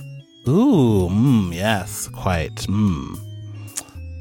He puts down Justice, the King of Pentacles, and the Lovers. I think when the lover shows up, Abby just goes, "Aww." Yeah, so it looks like Justice is pretty straightforward. It's about order and kind of fucking dealing justice and putting your kind of view in the world. King of Pentacles is 1 moment, please. Loading. Holding. He's just flipping through a little book. Yeah, actually, he has behind the table. He has narrative musicology and the occult science of stories. Your own book? There's a whole section in here about tarot. I really was in on that. You wrote that book, Quentin. A version of me from a different reality, and also Caroline wrote a lot of it. All right. Yeah, Caroline did ride most Also, of when you get to his age, you forget more things than you learned. He's not 80. Not 80. I'm like 20 or 35 or a billion years old. It's weird with us, huh? Time is weird. Yeah, I guess it is. I never thought about how old I technically am. All right, so Pentacles have to deal with like money and fight like finances and stuff and like material realities. So, looks like you're gonna fucking kill it on that end. And the Lovers is about harmony and coming together and choosing love over everything else. So I guess your fortune will be you will come in a situation where you will be forced to choose between what is right and what is easy. It will probably have to relate to something having to do with finances, and your answer should be, look to the ones you love. You described something that happened 6 months ago. Good job. Sometimes the cards could be a little off time-wise, but, also we live in a time as a river, cycles, That could all happen to you at this Ren Fair. God, I hope not. Yeah, what if you have to choose between buying a cool sword and buying a dragon painting? Well, buy the dragon painting. Abby wants the dragon painting. Aww. Well, there you go. Fortune told. God damn it. One of you, go. All right, do one for Harvey and me. Okay, so in our first card, we have the Star. Auspicious. Center of the universe, all that good jazz. Next, we have Death, which means change. Means some things you'll be coming to the end of things, but also be coming to bright new beginnings. Christina whispers to Harvey, well, I guess you are technically undead. Wouldn't that be death reversed, though? I don't know. Yeah, it could be. You could be bringing in your own weird energy because of the undeaf thing. You might want to read these all upside down since you're a vampire. I don't know. Listen, I didn't add vampire rules in the back of this book, so I don't know how that changes things. Also, this last one here is the Ten of Wands. You're gonna get like hella wands. Oh, you're gonna get so many fucking wands. You won't even know what to do with them. Are you sure that's what the card means? Oh yeah, you will acquire at least 10 wands. It's pretty cut and dry. I mean, there's a place here that sells like really good breadsticks. Ah, yes, the Sloane's wands, the wands for Italians. Why do you people keep thinking I have red hair? My last name is Parker. Wait, you're not Italian? No. Do I look Italian? I don't know. Do I look Italian? You look like a vampire. Have you been hearing that from the Polys? They say a lot of things. They have a lot of lore about Sloane that It's none of it is true. I helped them get eggs. That was it. Oh, yeah. I did hear a lot about you from the Polys. Let's just go get those wands. But I think as Sloane goes to leave, Abby goes, Sloane, and just kind of nods her head at Quentin. Quentin, I'm happy you're doing well. Aw, I'm happy you're doing well, too. You are not a con artist. And I am sorry I am still being a bitch to you. You don't deserve that. I really appreciate that, Sloane. I think if we learn anything on our journey is that we can all change. Nothing set in stone. Yep. And make sure you stop by that bread place and get those breads. 10 of them, as many as possible. We will get 10 breads for you. Awesome. Tell them Quentin sent you. No reason specifically, but... Okay. Quentin, do you have a deal with the bread place?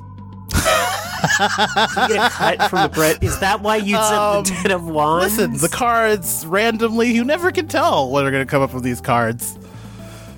God damn it, I knew it.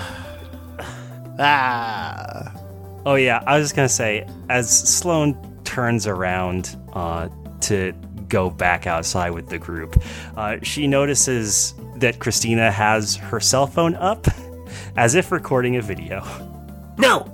Give me the phone. I've got video evidence of you saying nice things about Quentin. God. No one will ever believe it otherwise. I'm getting a fucking turkey leg. Bye.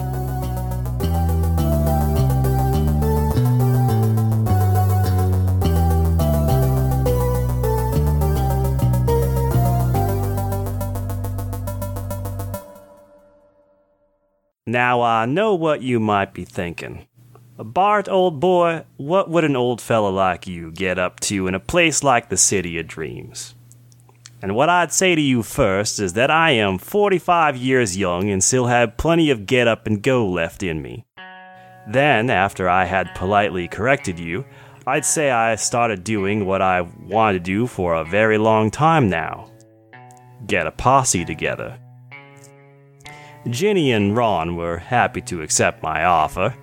So was Hatch, of course, but, you know, it can be hard for a young person to leave the life they knew behind. They had some things they need to take care of first. Alright, let's see. Got canteen, a couple weeks of protein bars, hats, belts, can opener, lighter. Okay, Hey, are there any mail people around? Mail carriers? Hey, are you looking for a male person? Yeah, somebody, like a courier. I have a letter, too, actually. Oh, I thought you meant, a male gender person.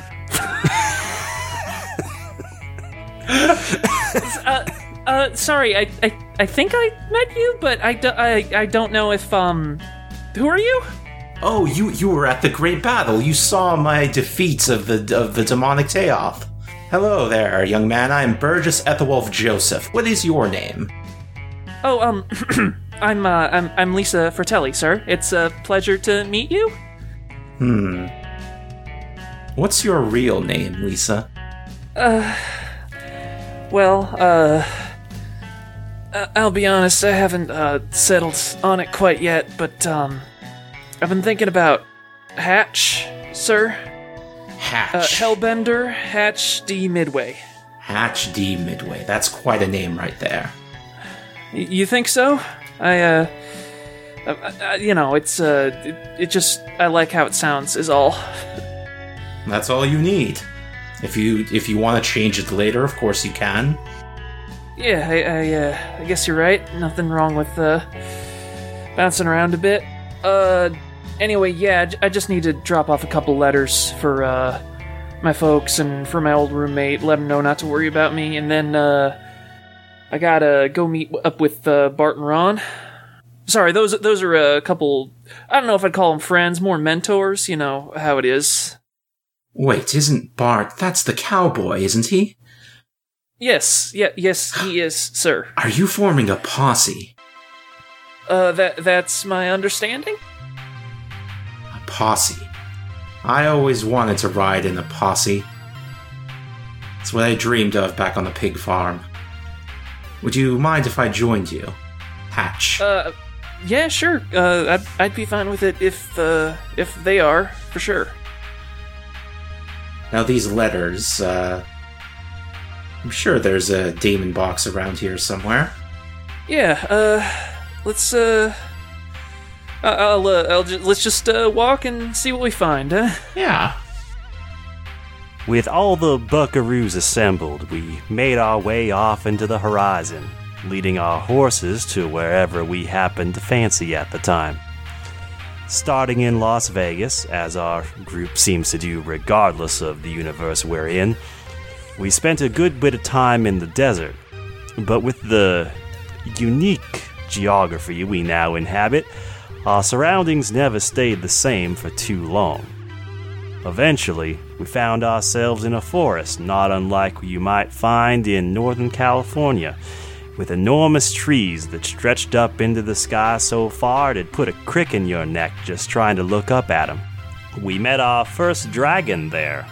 A smaller one, must have accidentally wandered in from some other reality passing through. Gave us a bit of a scare at first, but the thing about dragons is they tend to come from places where arrows are the most common projectile. Those scales may be tough, but a well-placed shot from Hatch's revolver slipped through and got it right in the tail. And I'll be damned, it dropped that dang tail like a frightened lizard and flew off to God knows where. So that takes us to the present. We've set up camp in a nice clearing, surrounded by tree trunks as thick as a Sasquatch. cooking dragon tail stew over a campfire, just as the night is getting dark enough to see the stars looking down on us. Ginny's off, getting some more firewood, but the rest of us are sitting around the campfire. The thing about dragon is it cooks a lot like gator, is what I found.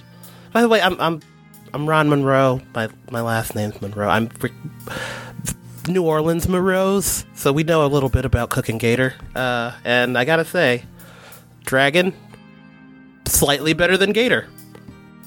Well, I would hope so. They are quite rare. Honestly, I'm surprised you've seen one before. No, I have not. I was terrified. I was terrified for my life. I was trying to keep it cool for all the other buckaroos. But no, this was my first dragon encounter, and I think we did pretty okay. Ethelwolf slaps him on the back and says, "You did fantastic, Ronald." Thank you. I'm still not great with the guns. I think I fired 6 shots. All of them, none of them hit the dragon. But Hatch, good covering me. Listen, you don't need to compliment me. It's all just part of I guess not really a job so much as a lifestyle, but thank you anyway. And listen, Ron, for all you're worried about it, you seem pretty good with the animals that ain't trying to kill us. So, we each got our skills. Yeah, I guess if we pull back, we see that Ron has a whole pack full of like horse hair care and like of utilities. The mane on his horse looks just amazing. What are you feeding these things? I think Bart is just listening to this conversation as he is cutting up some onions to put into the pot that is hanging over the campfire. Well, in about 20 minutes or so, this thing should be cooked well enough. Honestly, not sure what sort of bacteria we're having to worry about when it comes to dragon meat, so I'm just gonna play it safe. I think Hatch is just like rummaging around in his pack for some hot sauce. I know I had it in here somewhere. This thing has too many damn pouches. That's why you gotta come up with an organizational system, one pouch per purpose. I don't really know if there are that many purposes. Most of them I just have for food in some way or another. That does make things a bit trickier. So Ethelwolf, how are you feeling about all this? Because it seems like folks you knew and grew up with are just sort of not around anymore. Yes, well, it has been a few centuries since then. That's all right. I was always more of a loner type. Well, I hope you don't mind our company. Well, you asked to come along. That's a silly thing to say. Sorry. I'm just real nervous about this. I've never really been this far from home. Although it's kind of only a state or two away. This whole layered universes intersecting each other thing is a little...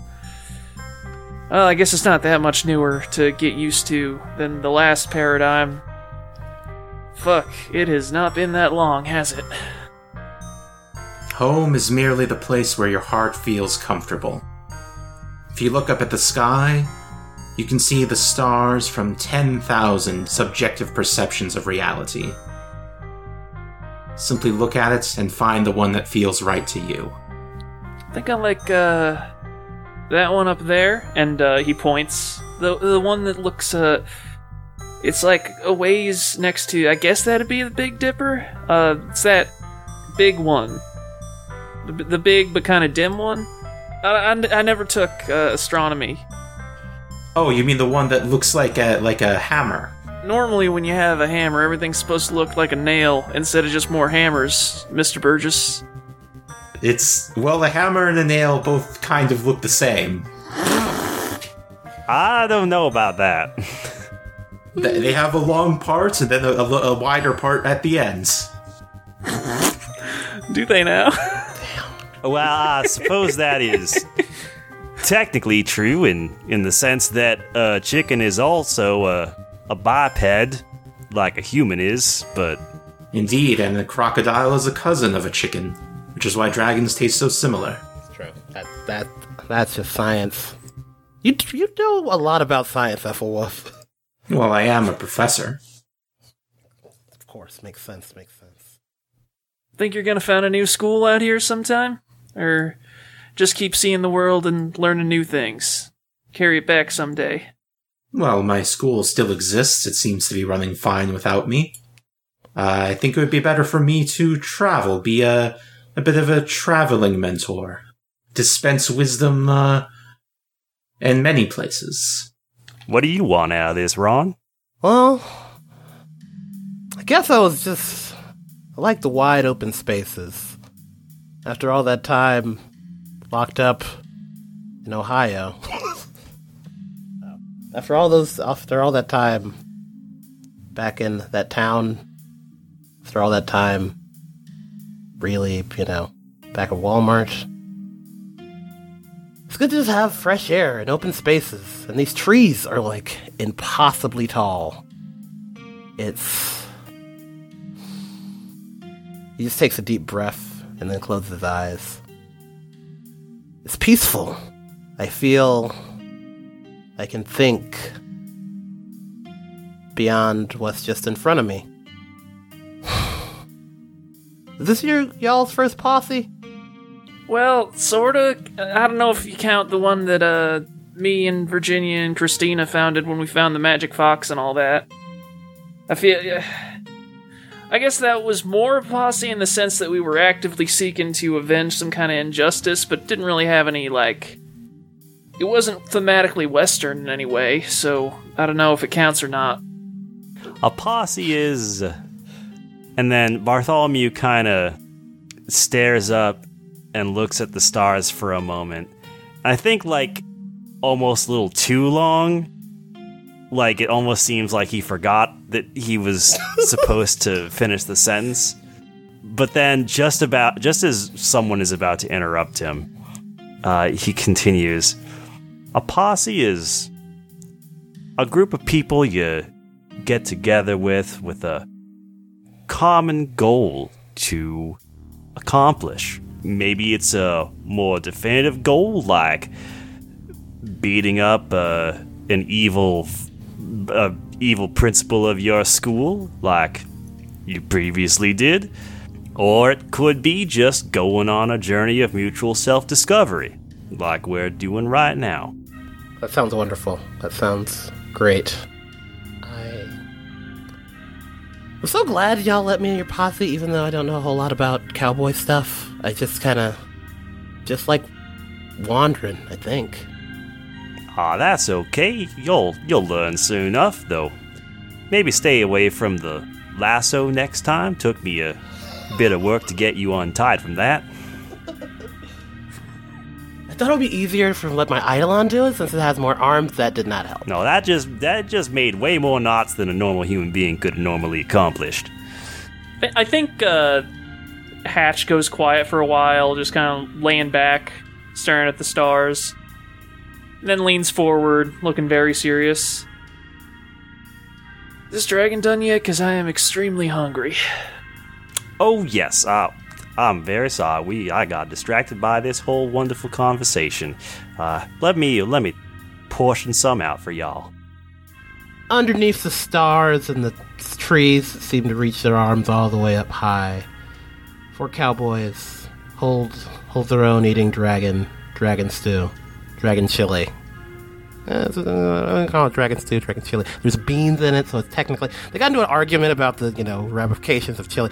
Anyway, it was a nice evening. In a quiet little corner of the City of Dreams, we find ourselves at a quaint little cottage. Not too remarkable, other than the bone white and blood red vines growing haphazardly along the walls, and a handful of black flowers growing in the garden, amongst more typical ones. It's quiet now, save for the sound of a lone engine as a solitary figure on a motorcycle pulls into the driveway next to the bizarrely suburban garage bolted onto the side of this cottage. We see Holly Wilson bring her bike to a stop, take off her helmet, and head inside. Hey, Jenny, I'm back. Oh, hey, how is the garage? Oh, it's fine. There's not that many cars to work on, but, you know. With this many different worlds all colliding up, there must be some interesting things to work on. I mean, yeah, here and there'll be some kind of weird old car that, like, hasn't been serviced in the last, 75 years, and you have to go find the parts for it, but it's not that... Those don't come along often enough. We're gonna have to find a way to get the word out. Get you some more unique customers. Yeah, I wish. I mean, there was that guy with, the weird space motorcycle, but I haven't seen him in months. I mean, I'd assume he's in space. Yeah, you know what? That makes sense. That's probably why I haven't seen him. She, walks in and goes immediately to the sink because she's not allowed to go touch anything else before she washes herself off. Oh, if you're coming in, can you grab that basket of veggies by the door? Okay, which do you want me to do first, hands or the veggies? Oh, yeah, right. Yeah, I'll wash up first. Every day Jenny is like, why doesn't she wash up before she leaves the fucking garage? It's not the same. If I touch the motorcycle, it's just gonna get dirty again. Look. Yeah, I think she washes up and then goes and grabs the basket and brings it inside. And is like, did Chili bring these? Yeah, some stuff from the garden. She said she couldn't make it to dinner tonight, but she wanted to, provide something even though she wasn't going to be here. Well, that's sweet. I mean, I guess I'm glad that we at least have that. Did she say why she wasn't coming by? She didn't. She mentioned something about some other people being in town, which, she doesn't really live in a town, so I don't know what that's supposed to mean, but... I bet it's a Fox thing. Oh, it probably is a Fox thing. Have you heard from everybody else? Who's coming by? Well, I assume the other Jawbreakers are coming, unless... I haven't heard anything from them saying they aren't, and they're pretty much always here otherwise. I have no idea who Ruby's bringing, and I've been trying to surreptitiously ask around, and nobody seems to know, so that could be awkward. I don't know. Oh, God. Do you think... It can't be another Cecilia, right? There can't be that many of them out there. But there have to be, right? Yeah, but what are the odds that she'd be able to find more? I just don't understand why... I mean, I know they're not just all paired off, but it really feels like they should all be paired off. There is an infinite number of universes worth of realities out there. You'd think just by the law of averages or something, we would have more unique spread of people. I don't understand why these same patterns keep occurring over and over. Yeah. I mean, I guess the idea of a soulmate's kind of silly, but it seems like it keeps working out. Yeah, I guess we do have some pretty solid evidence on that front, huh? Uh-huh. I don't know. I guess I kind of like that idea. Yeah, I'm pretty happy with it. And then I think she finally, comes around and gives Jenny a hug and is like, so what have you been doing? Oh, boy, other than this, and she points to a frankly ridiculous amount of different dishes for the small gathering that they're expecting. Oh, the usual. Did some reading out back. Did some cleaning. Did the laundry. How did you do all of this while I was gone? I don't know. It turns out I like to cook. Yeah, jeez. Okay, well...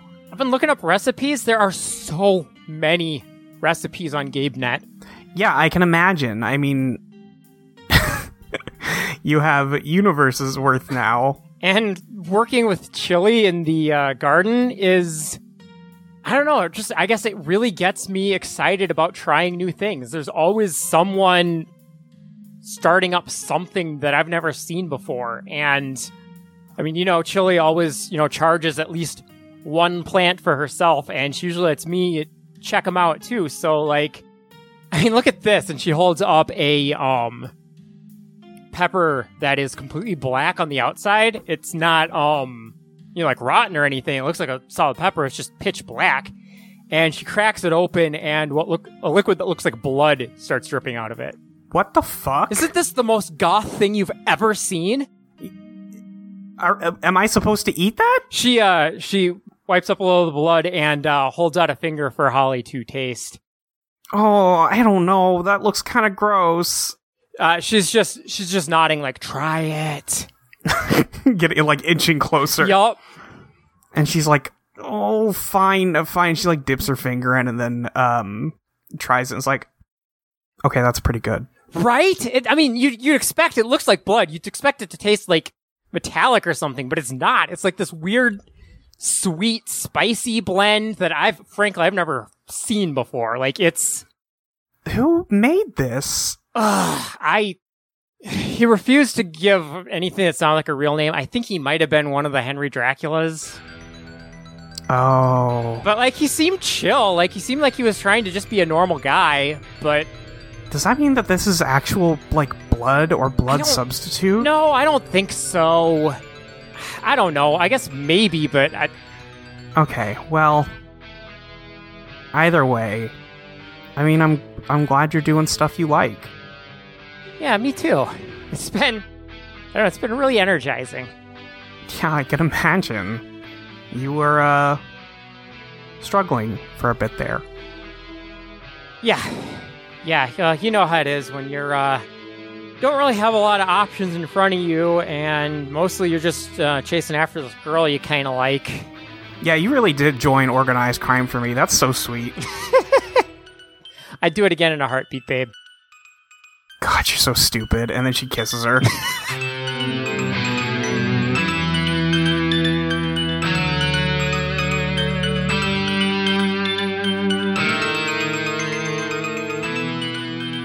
Alexis, where do we find you right now?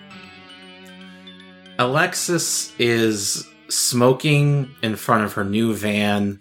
She's really tricked up, souped up. It's like a cool cyberpunk van from the game Cyberpunk 2077. And she's like looking out onto the City of Dreams from like some sort of cliff face near the edge of near the subjective perception of an edge of the city. Right. Yeah. You've driven to a very remote part of the City of Dreams to find a version of reality in which Cyberpunk 2077 was a good video game. It took some hunting. And yeah, from here, I do think you managed to find, I think you drive your van out to the edge of a cliff. And I think she had previously talked about meeting Harvey here. Yeah, I think he's probably a bit late. Eventually, he shows up on a skateboard, trying really hard to pull off an ollie. He's not good at it. It is... Have you ever been outside of high school where there's skateboarding teens, and it's just clack, clack, clack, clack? Uh-huh. Muffled curse, clack, clack. It's like that, and it takes him about 5 minutes just to get the last block out. Yeah, I'm imagining this is, sort of a deserty environment. I'm imagining basically the edge of the Grand Canyon. There's nothing else around, so Alexis, you can just watch Harvey awkwardly approach on this skateboard for a long time. You get through multiple cigarettes before he finally gets up to you. Listen, I know it looks bad. I think I've almost got it. Are you done, Harvey? Yeah, no, I'm done. I think he finally dismounts. He just grabs the skateboard with one hand. Hey, you got an extra one I could bum? Yeah, of course. I think he takes a cigarette, lights it up, thinks a moment before taking a drag. He does, and he's like, Jack Stern told me I probably shouldn't smoke because, fuck up my lungs, I'd get the jitters or some shit, but I don't think I technically need to breathe anymore, so whatever, Oh, don't worry. I got these from a guy who invented cigarettes that don't give you lung cancer. And also they burn in a special way that makes it so that the smoke looks really cool. we really are living in a brave new future, huh? I guess we did it. We pulled it off against all odds. It was looking pretty dicey for a while there for both of us. Yeah. I don't want to think too much about that, I'm gonna be honest. Well, that's the thing, is I kind of have been thinking a lot about it. That both of us got to a point where people might have had good reason to think that we were gone forever. And we weren't going to come back. Yeah. But then some people believed in us and were able to bring us back. They believed that we deserved it. And then she reaches into her jacket, pulls out a phone, and brings up a photo of Henry Vladimir Dracula from the college days, his old MySpace profile photo. Oh shit, I remember that. God, who threw that fucking party? Yeah, you do have his memories, don't you? Most of them at least. It's still kind of something I'm getting used to, I guess. Being like 5 different people? Yeah, it's, I mean, listen, hey, everybody's got all sorts of shit going on these days, so at least I got people I can relate to about it, you know?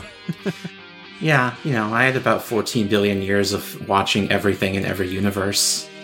Okay, it's not a contest, Lore. Yeah, honestly, it's pretty amazing how quick that fades. It's like when you've watched every episode of a soap opera, it all kind of blurs together. But my point is, it got me thinking, do you think Henry deserves another chance? I don't necessarily know if it's about deserving anything, but, I know that I've gotten my share of second chances, and I like to think that I turned out alright for it, and that the world would be in a worse place if I hadn't, so I think it would only be fair if we extended him the same courtesy, I guess. Plus,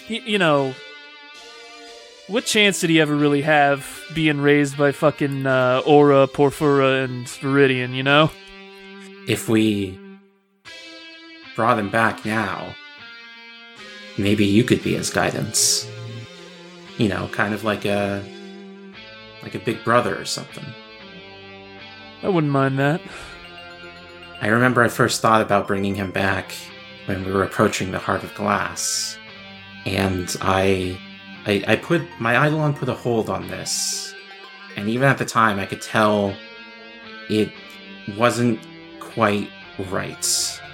I just wanted something I just wanted a master there to hold back Teoth, just in case. But I have a feeling that if I try to bring him back now, either he's not going to be quite the same, or it's going to take something from me. I mean, is that a risk you're willing to take? I think so.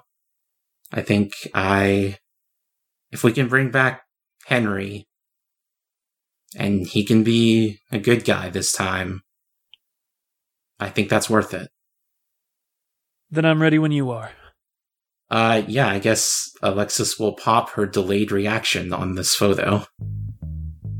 Okay. Yeah, I think, Alexis, the phone begins to bend and morph in your hands, and the image of Henry Dracula begins to push out from the screen, but it's struggling. Maybe it's because something didn't go quite right when you first applied it, or maybe it's just because this has been sitting for eons, but it seems like, just like you said, it is struggling to come out just right. Alexis, I will let you make the decision here. Either Henry will be created without his vampirism, or you can give him his vampirism, make him exactly like he was, but it will be the end of Vivid Dreams turned to fantasies. Oh, wow, what a choice. Let me think about this one. Ooh. I mean, he is a vampire. That is just what he is. Taking that away seems wrong. Yeah, but giving up a part of yourself, a fundamental expression of your soul, I mean, I guess you could always learn to manifest a new one, see what comes out this time. Do you feel like your vampirism is important to you, Harvey? I mean, it's weird to think about, because for most of my life, I was just a human, but I feel like it does change you, and not necessarily for the worse. It's something that allows you to live life to a greater extent, and without worrying all the time about your health and what people around you will think. I think it's easy to think of yourself as more than other people because of it, but I don't think you have to, you know what I mean? I think it can just be something that makes you different, and I guess it is a part of me at this point. And if you could get it taken away from you, would you? No, I wouldn't. Okay, then Alexis is gonna pick up Vivid Memories Turn to Fantasies and hold it in front of her like a long cat and give it a little kiss on the nose and tell her, "Thank you for hiding in my jacket for 14 billion years. But there's someone who needs you more than me right now." And she will give up Vivid Memories Turn to Fantasies to bring back Henry. Yeah, I think you'd sort of set the phone on the ground and it's still just sort of twisting and struggling to form, and Vivi in your hands sort of turns blacker and seems to get lighter in your grip as its form swirls and spirals out between your fingers and sort of circles the phone before sinking into it, and a shirtless college-aged Henry Dracula just kind of unceremoniously plumps onto the dusty ground. Just kind of... what the fuck? Who are you? He says as he kind of is turning around and looking up at the two of you. I think Harvey just points at him and says, "I am you from the future." What? I feel like that was a pretty unambiguous statement, my man.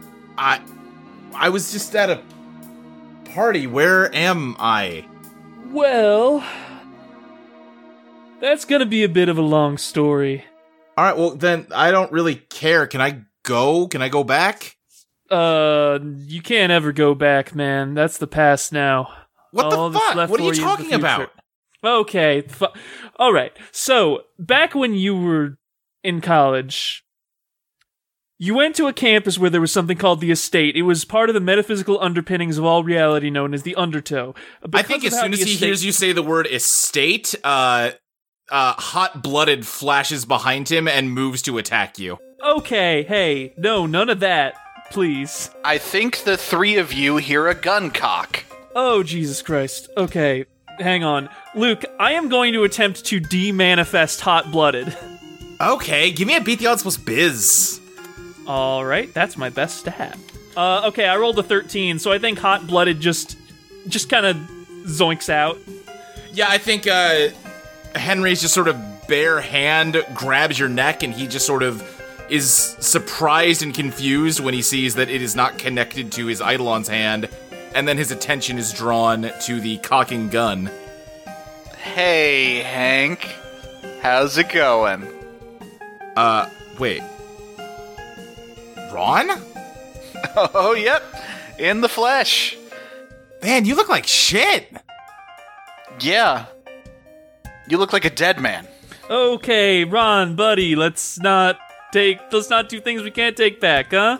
Why were the two of you bringing him back? Ron, Let's just let's take a breath, okay? Wait, hold on. Bring me back. Did I die? I dedicated my entire existence to being rid of him. I mean, Ron, I don't want to put too fine a point of it. If you're gonna kill him because you want to be rid of Henry Dracula, you kind of gotta kill me too. You know, legally I am him. Or was. I guess there's a new legal framework now, probably. I mean, I was letting that slide because we have some mutual friends, but I mean, you do have a point. Okay, wait, can someone just calm the fuck down and explain what's going on to me, please? You betrayed all your friends, which led directly to the world ending. You became president for a while, but then I killed you because you were trying to kill me. I absorbed your essence, became a vampire, so when the world did end, and then when it was recreated by a bunch of demons, we got merged and split and, like, smoothied up. We became two different people, then we got merged again.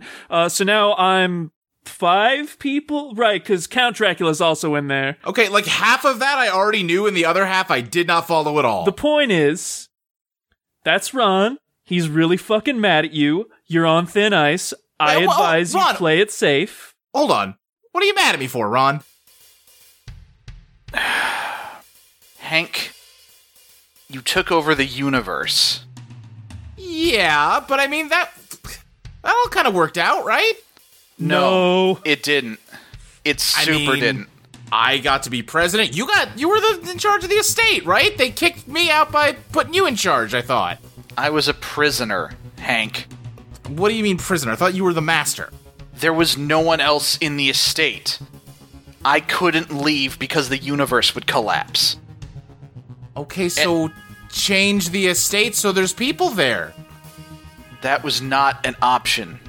Oh, okay. You're really not making a good case for me not shooting you. It just seems like you're real mad about... I don't know. Look. Henry, can I say something for a second? Yeah, what? Well, first, could you let go of my throat? Because, like, again, I don't need to breathe, but it's kind of starting to chafe a little bit. Yeah, fine. Okay.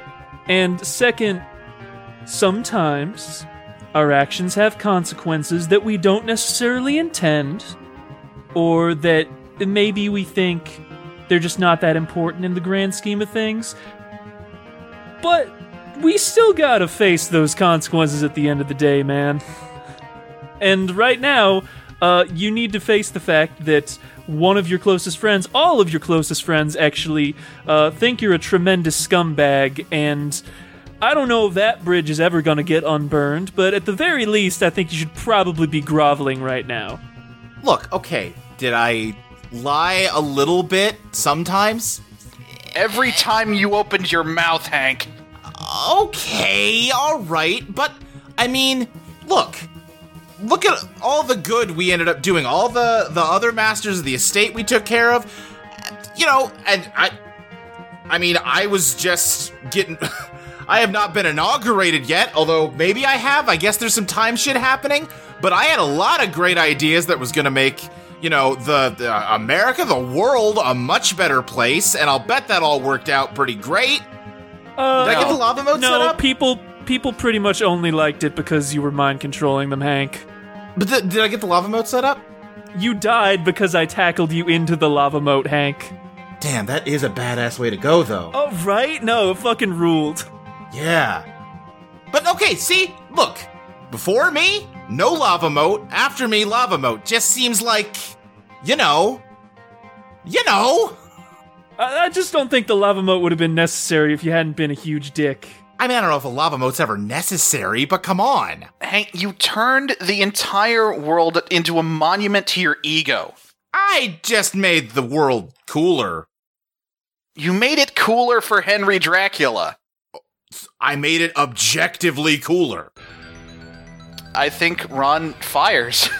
You shoot Henry in, like, the shoulder, and he collapses to the ground in pain. Just, oh, God! Ah! Okay, listen, Ron, you got him. Let's put the gun down for a sec. Absolutely not. I understand you need to kick his ass a little bit. He kind of needs it, but you got him, okay? I think Henry looks up at you, Harvey, and says, I don't know what the fuck you did, but I need to defend myself here, man. Give me my Eidolon back. That's our Eidolon, for one thing, and... Who the fuck are you? Again, if you would fucking listen, I'm you from the future. Maybe I would listen better if A, you talked, at a normal speed, and B, this guy didn't have a fucking gun in my face. He's 2 halves you. Okay, let me see if I can phrase this in a different way, and Harvey's gonna crouch down and kind of like condescendingly grab him by the face. Your name is Henry Vladimir Dracula. Your parents were Porphyra, Aura, and Viridian. When you were 5, you rode your bike into a fucking ditch. You got a skinned knee. You cried all night long because you couldn't handle the Bactine. And your moms argued about whether you actually needed it because you were the undead or whatever. You didn't really understand any of that at the time. It made a lot more sense in retrospect. Let's see, your favorite show growing up was Power Rangers. One time you took a family trip to Niagara Falls, and even after years and years of mounting cynicism, the sight of them always made you well up a little bit. Okay, all right, I get it. What? So why aren't you are you just gonna let him kill me? I'm not gonna let him kill you, but I might let him rough you up a bit if you keep being a dick. He shot me! In what world is that roughing me up a little bit? Well, maybe you're being a lot of a dick. I think he looks back towards you, Ron, just kind of like pensively, like waiting to see what you're gonna do. Henry, do you have any idea how many people died because of you? I mean, how what? What? I think like 8 billion followed by uncountable trillions. What, 8 billion? What are you... I didn't kill everybody on Earth. No, but you did set events into motion which led to everybody on Earth dying, and the thing is that at the end of the day, that's kind of the same thing. That's kind of the thing, Henry. You wanted total control of the universe, and so you get responsibility for what happens to it. And the whole thing fucking turned to ash. Well, but I didn't... That's nothing I would do. That doesn't seem like it's my fault. If somebody else did something fucking stupid, what? I'm responsible for every decision everybody ever makes now? Is that what you're trying to tell me? You make yourself king of reality, yes! I made myself president. That's not the same thing.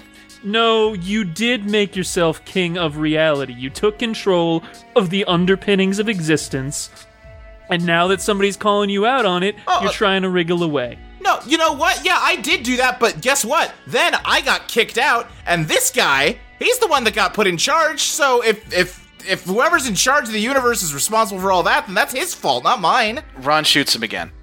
Ah! How fucking dare you? I did not ask for that. You put me in that chair. Okay, but you had it anyway. What'd you do, just sit and mope while all this shit happened? I didn't want to break anything worse than you already had. Oh, you didn't want to break it worse, so what? You just let it stay broken? If it was so fucking bad, why didn't you do anything about it? I had no options.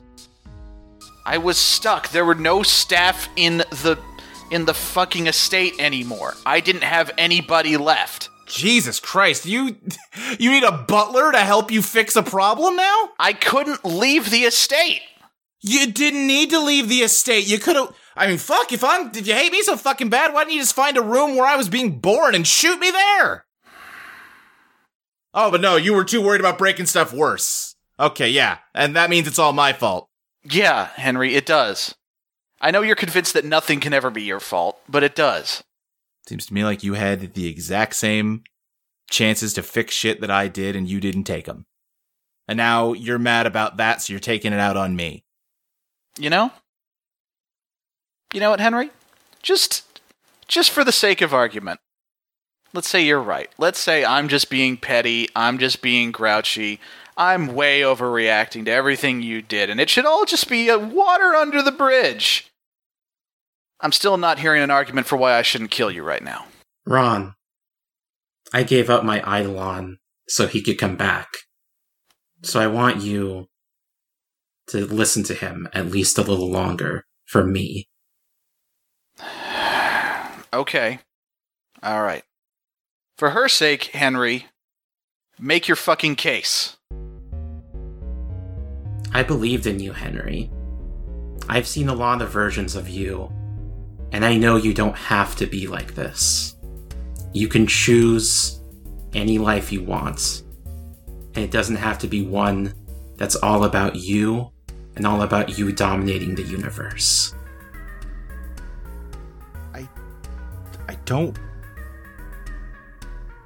I just don't want to die.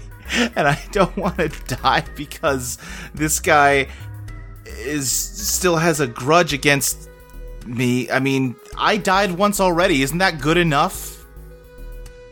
I didn't want to fucking hurt you, Ron. I didn't want to hurt Quentin or Caroline or Ursula. I just needed things to go a certain way, and I did my best to keep all of you safe while I was doing it, but you left us to be erased. Ron, let him finish. I was playing with the cards I got dealt, okay? That's not what the plan was. I don't know, man. I can't fucking convince you. I don't know how long you've been like this. You're gonna do what you're gonna do. And apparently, he says as he looks up at Harvey, you're gonna let him. You think I can fucking convince him not to hurt me? Fucking whatever. Just do it. Dude. Can you just, tell him sorry? I really thought you were going there for... I thought that you had finally, figured out how to handle this like an adult. In fairness, you're 18. You're still figuring a lot of shit out, but, I feel like this one's kind of a layup, man. You hurt your friend. Apologize. I know you didn't mean to. I know you didn't have full understanding of the situation at the time. And that's why you say sorry and try not to do it again, you know? Alright, yeah. Fine. He looks at you, Ron. Yeah, I'm sorry. Is that what you wanted? Is that going to get you to put the gun down? I think Ron kind of moves like he's going to fire again, and then he looks at Harvey and he looks at Alexis, and he just sighs, and he puts Feel Good Ink away, and he just says, "All right. But you two are responsible for him. And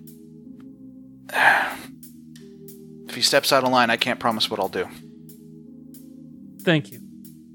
And he walks away. Oh.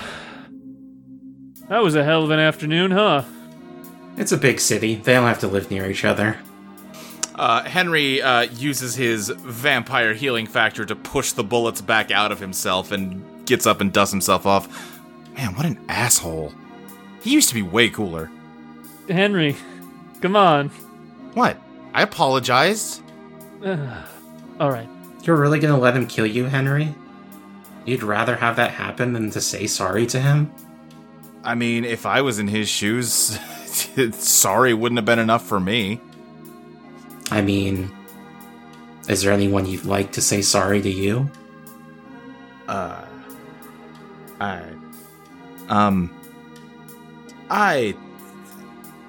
don't know who you are.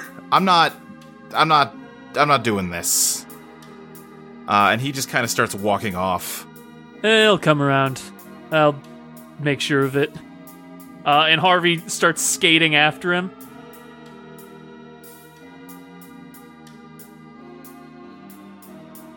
We find ourselves back at the Neutral Milk Hotel. A few months have passed since the last time we saw it.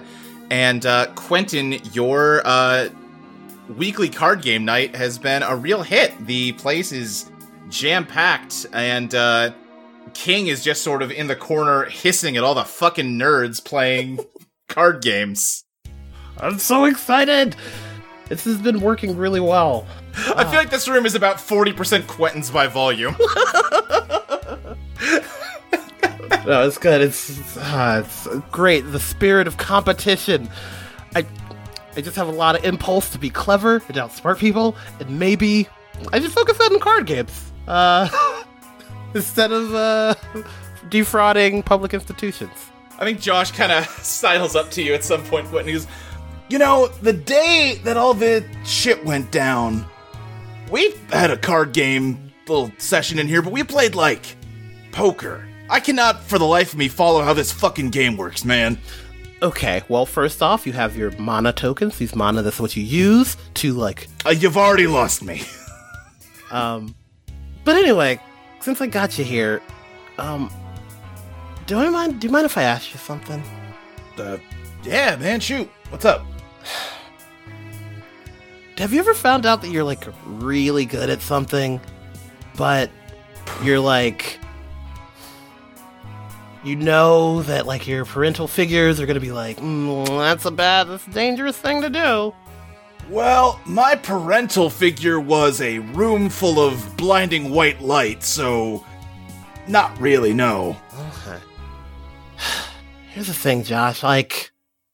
Over the course of our adventures, like, one time, we went to, like, a Mad Max Paris world, and I was in a mech with my friends, and we were kicking ass, and... Turns out I'm really good at piloting mechs.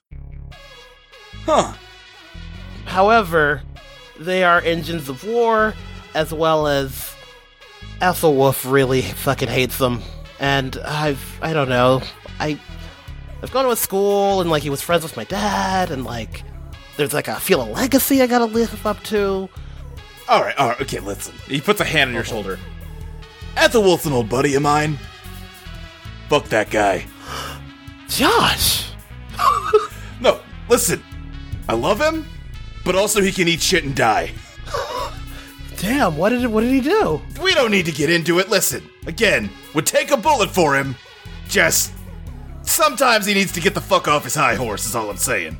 You know what? Thanks, man. Thank you. I think I'm gonna keep doing it. I think I'm gonna keep being a mech pilot for a little bit to like see how it feels. Do you hug?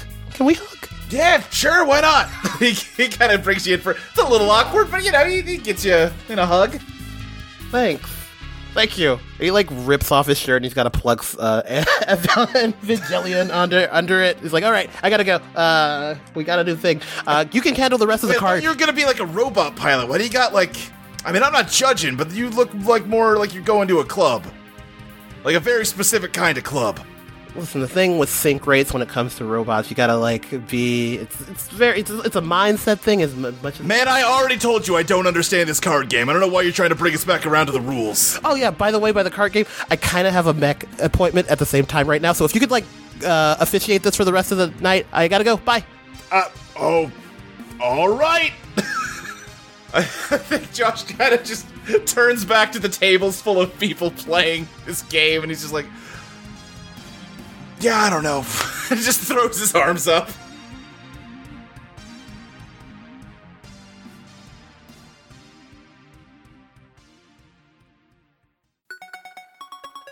Valerie Masters hung around the Neutral Milk Hotel for a while, helping out with the logistical concerns of developing the City of Dreams.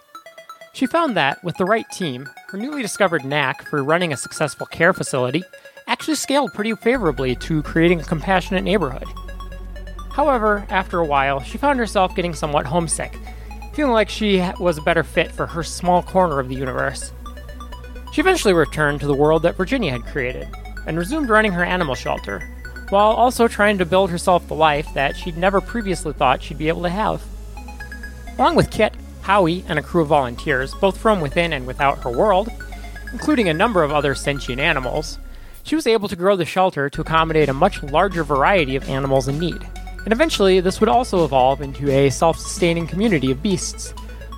But before all that, for her personal life, well, with the shelter running as smoothly as it was, she was finally able to pursue some of her other interests, chief among them, skating, which is how she found herself at the roller rink shortly after derby practice, face to face with a woman she recognized in more ways than she'd previously realized. Oh, hey. You're coming for tryouts, I'm afraid you just missed them. No, I was just planning on doing a bit of skating on my own. Ah, that's a shame. I've seen you skate. You'd be a good fit for the team. Really? I don't know about that. It looks like it gets really intense. Hey, don't sell yourself short. You're a tougher skater than you might think. Besides, you don't gotta worry about getting hit too hard. That's what us blockers are for. You'll be in good hands. Valerie, despite herself, blushes. Well, I did resolve recently to try new things, I guess. Yeah, I'll think about it. Hey, feel free to come by any of our practices if you want to audition. Just tell them Fleetwood Smack sent you. Thanks. You can call me Valerie. And we're going to fade out there. What happens from there on out is just her story.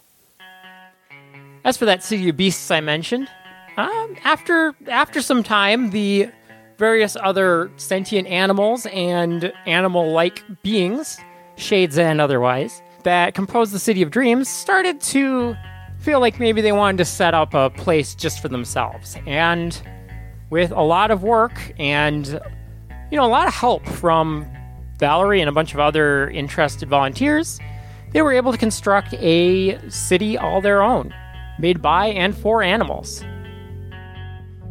Howie ran a successful mayoral campaign, and Kit set up shop as the friendly neighborhood mechanic, working on a variety of, frankly, fascinating machines and vehicles made specifically for animals.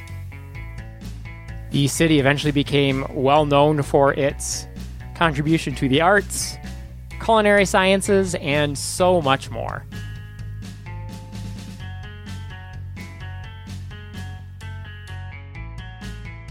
Time passes for Virginia as she watches her friends come and go, telling her about all the adventures they've gone on and how they've seen things they'd never thought they would. But for Virginia herself, there's not much in the way of traveling. She takes care of herself at home, of course, and every week she makes sure to stop by the Neutral Milk Hotel to check in on her uncle and make sure he hasn't done anything quite as ridiculous as replicating a jacuzzi. For now, all she wants is to live a quiet life while she finally has a chance to process everything that's happened. But there's one person who continues to stop into Pulse. It almost seemed like a coincidence at first. Oh, Virginia. It wasn't like Virginia hadn't been thinking about Lore since the founding of the City of Dreams. Honestly, she'd caught her eye back when they were at the estate, though they didn't have much of a chance to talk. That first time she came back through town, Virginia thought she was seeing things, but no, there was that girl with the pretty blue hair walking around town with a black cat on her shoulder. Alexis, is that you? I didn't know that you were here. I'm just kind of passing through, actually. Sorry about the whole Teoth thing. Oh, jeez. It's okay. We were both in a bad place. I know you didn't mean it. Yeah, I actually don't have a ton of time right now. I've been all over lately, and I kind of have to get going. Oh, okay. It was good to see you. I wouldn't want you to be late for whatever adventure you're on. A few weeks later, there was a similar run-in, and again the next month. One day, not too much later, Harvey pulled Virginia aside to tell her about something that had just happened. Alexis bringing back Henry Dracula using a photo she had taken before the world ended. He told her that Alexis had given up her Eidolon to bring him back, and that the two of them had hoped that Henry would learn to be a better person, and somehow Ron didn't end up killing him on sight. After realizing that Harvey had left Alexis alone up on that hill, Virginia left quickly, going to find her. Fortunately, she hadn't gone too far from where they were, to a cliff overlooking most of Pulse. She was just sitting, kicking her feet over a ledge. Her van was parked close by, though it did seem a lot different from how it had been described to her before. Alexis, hey, Harvey just told me what happened. Are you okay? You gave up your Eidolon for Henry? I guess I should have expected he'd tell you right away. Yeah, he's never been one to keep a secret. And I'm glad he said something. And she sits down next to her. But you didn't answer me. Why would you give up your Eidolon for him? He wasn't ever anything but trouble for us. Well, the way I see it, I was also nothing but trouble for a really long time. You know that. You remember what I did. Virginia turns a bit red. Yeah, see? But here we are. Alexis, yeah, I remember. But you made it to the other side of that, and was it really your fault that she did that to you, Teof? Well, I certainly didn't try and fight her. I wanted to get to know her. I wanted to know what she was, why she was doing what she was doing. I think I'm more at fault than you might hope, Virginia. I guess I understand, but do you want to go get lunch or something? We can talk about it there rather than here. Sure, I'd like that. So they leave that cliff and they head to a diner that's not quite Lou's diner, but close enough. Not that Virginia would know that. Alexis looks up from her garbage plates and, for the first time since the world ended, sees Virginia without her wings or halo. She starts looking serious and says, I have to believe that anybody can choose to change, to become their best self. Maybe they choose not to, but if they're not even given the opportunity to be better, they never will. That's what her whole victory rested on, right? A Teof that's locked away only gets worse. But we chose to look at her, and now she lives in the city too. Why not, Henry? If I deny that opportunity to anybody else, then I'm basically denying it to myself. I understand, but you almost literally sold your soul to help him now. Are you not denying it to yourself still anyway? I'm not saying to not help him, but it's such a high cost. You can't repeat that kind of thing, you know? Well, it's what he needed right then and right there. I had already kept a hold on that photo for 14 billion years. He didn't deserve to wait any longer. We live in the City of Dreams now, and I'm not the type to save all my potions for the final boss. Alexis, it's not just items in a game. It's a fragment of you. I just don't want to see you fall apart while you're helping people. Who's gonna help Alexis when she's in trouble? I admit I could probably use a break. She reaches over to her shoulder and realizes that there's nothing there. Harvey said, maybe I'll grow a new Eidolon in time.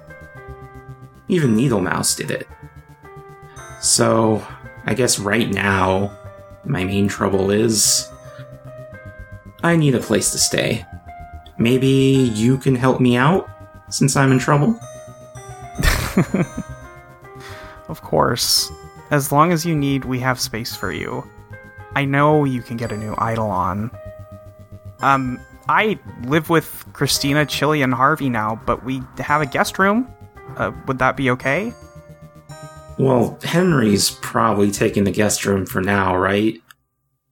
If I can just park nearby, I can sleep in the van.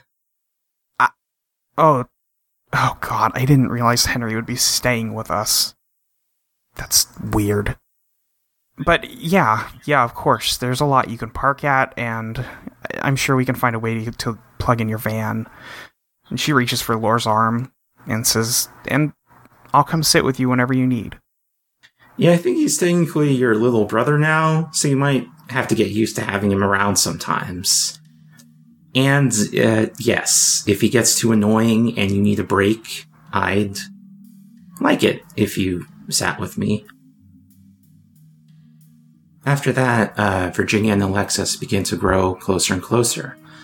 They have long conversations that last all night in the van about the adventures that they had, the things that Alexis saw from the sky for 14 billion years, things that she was having trouble remembering and could only see little fragments of it in her head. One day, she woke up in the van and saw a raven there, a new Eidolon, named Forget-Me-Nots. Alexis took this as a sign that it was time for her to leave again. Now she could perfectly remember things that were hazy before, and she knew that there were people who needed her help. But every once in a while, she would still stop by Pulse and visit Virginia, telling her all about them at lunch at the diner. Eventually, one night, they sat on that same cliff, overlooking the city at night, holding hands under the stars. Alexis was getting ready to call it a night and leave, but then... Do you really have to keep going? You know I don't want to stay in one place for too long. I need to help people, to take care of them, I guess. Okay, but what about what I asked you before? Who's taking care of Lore? If you wanted to, you could come with me. I never forget these times that we have. The bird makes sure of it. I want to always have vivid memories of you. Alexis. It sounds like a really good time, but my family is here and I can't make them worry about me again. I told myself I wouldn't get into any trouble, at least for a while, just to get my head on straight. And you're too sweet for your own good, you know that? I don't even know how you ended up in the clouds, but I'm glad you're back down here now. Well, when you're ready for a little trouble, I'll always have a seat for you. That's a bold thing to say. Can't even imagine the trouble that hanging out the youngest angel will get you into. Virginia, I've always been the bad girl who's looking for trouble. Which is why I think you should stick around for a while, she says, squeezing her hand. Alexis moves her fingers in between Virginia's and moves her face closer. Are you saying we could get into some trouble right here? Virginia also leans in, smiling. It's Las Vegas, Alexis. Or, I guess, Pulse's version of Las Vegas. Of course we could get into some trouble. Alexis moves her lips closer. Alright, you've almost convinced me. Just one more thing, though. Maybe I can taste a sample of that trouble. She looks into Alexis's eyes, and her own are still changing colors, and says, "Oh, now you're coy about it," before wrapping her arms around Alexis's neck and pulling her into a kiss.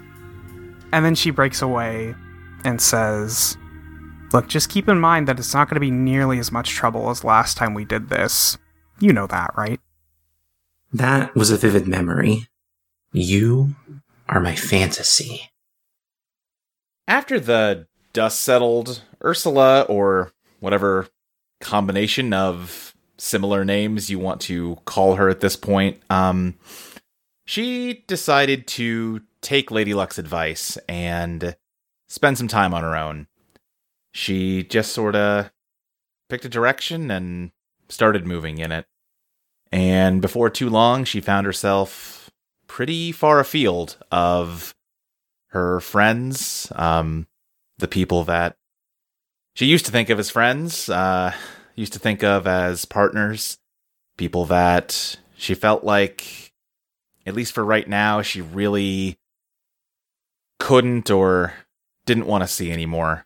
She needed to spend some time on her own first.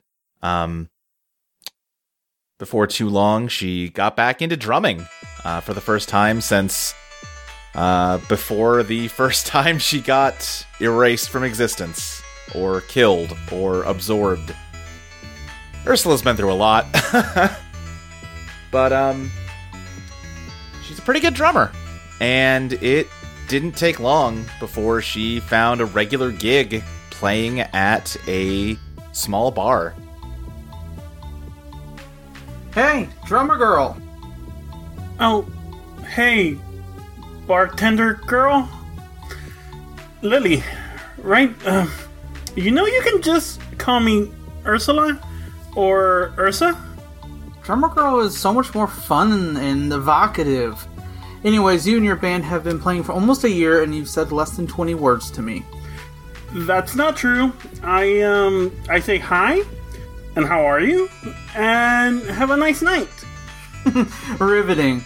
But don't think I haven't noticed how you look at me from the stage. Pretty intense, even if you are wearing those cute little bear ears while you play. What's up with that, by the way? It's an aesthetic choice and a long story. Well, how about you tell me tonight, after my shift, over tacos? Are you asking me out? Someone has to. I've been waiting for you to gather your courage, but a girl can only hold out so much. Yeah, that sounds nice, Lily. I'm sorry, I mean, bartender girl. Shut up, drummer girl. I'll see you later.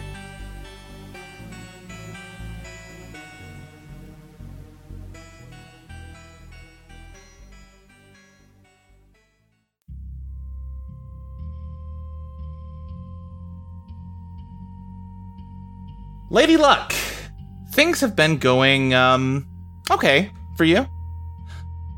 I mean, it hasn't been easy.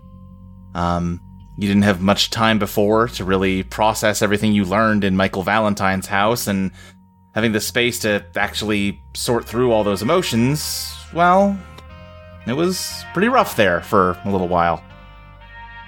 You're dealing with it better now, but you're definitely taking it one day at a time. You've gone back and forth on which name you prefer, but for the time being, you've settled on Lady Luck. You're not so sure that Holly Wilson is really a name that describes the entity that you are these days. The other members of your support group have kind of broken about 50-50 on whether to take their old names back. You're part of a support group. Yeah. Strix revived all those dead universes, and with them, he revived all those gods and Teoths. You gotta admit, you're used to thinking of yourself as the second oldest being in all of existence. So it's sort of bizarre having all the other gods treat you like the baby of the group. I'll be honest, the whole thing, their universes were over at that point, so it doesn't mean that they're that much older anyway. We all experienced approximately the same amount of time. Right, it's really kind of bullshit. Whatever. The meetings kind of suck. They're long, and they're boring, and they're scheduled at just the worst times, and there's this god that's a reincarnation of Chili called Lady Gossip, and she is just the worst! She wants you to pet her, too. Yeah. That didn't stop. But, there's a reason you keep going to him. It's helping. Having other people that can fully relate to you isn't something you're used to, and you have to admit it's kind of nice. No, I don't. And then there's Teoth. She didn't just stop being a nihilistic death goddess obsessed with ending the world just because everyone beat the shit out of her. I mean, don't get me wrong, she's not an active threat these days, but she's mostly just withdrawn. You're the only one she'll talk to, and for a while, even you couldn't get more than a handful of words out of her. The support group encouraged you to just keep working with her, that she'd come around eventually. Most of their Teoths were too far gone, but they seem to see something different in yours. Maybe because she's only been like this for a dozen billion years or so. Lord Noise and Lady Lightning, that's a former Quentin and Christina, they've been especially encouraging. Some folks have tried to push you into asking for advice from Lady Death, who used to be a Jenny herself, but it's just not something you can handle right now. Or maybe ever. Probably never. Yeah. Still, she actually has been getting better, or she was at least. For a while there, she was slowly starting to open up to you more. She'd talk with you longer. Granted, by talks, I mostly mean the same nihilistic supervillain soliloquizing she usually does, but, progress is progress. She seemed to anticipate your company when you'd visit. But lately, it seems like she's backsliding. She's clamming up again. She stopped talking to you when you visited, and now more often than not, she refuses to see you at all. it's disheartening. Some of the other gods think it might be time for you to accept that this just isn't going to work, that despite their hopes, she's a lost cause. They mean well. They want you to try to start moving on for the sake of your own happiness. But how could you possibly be happy without her? I won't. Lady Luck, today, Teoth has agreed to let you visit her. She lives in... well, you'd be forgiven for seeing it as a prison, but technically she's free to leave. Seriously, she can get up and go anytime she wants, with the understanding that if she causes trouble, there's people all throughout the City of Dreams who can and will stop her. She was asked to stay here as a show of good faith until she believed that she could live in the city without threatening its existence. So far, at least, she's agreed to those terms. Her room is well furnished with a gorgeous view, one that she usually hides behind blackout curtains. There's a buzzer she can ring to request any sort of food or entertainment she might want. So far, she hasn't requested anything. She's never allowed any visitors other than you. She mostly just sits on the sofa in here and stares at a blank spot on the wall, and that's exactly what she's doing now as you stand in the doorway. I think she, stands there for a little bit longer than she usually would because it's been a minute. But eventually walks in and starts slowly moving towards her and says, I'm glad you wanted to see me. You're the one who requested to see me. Okay, yes, that is true, but you also have to say yes, so... What did you want? What do you think I want? Just tell me.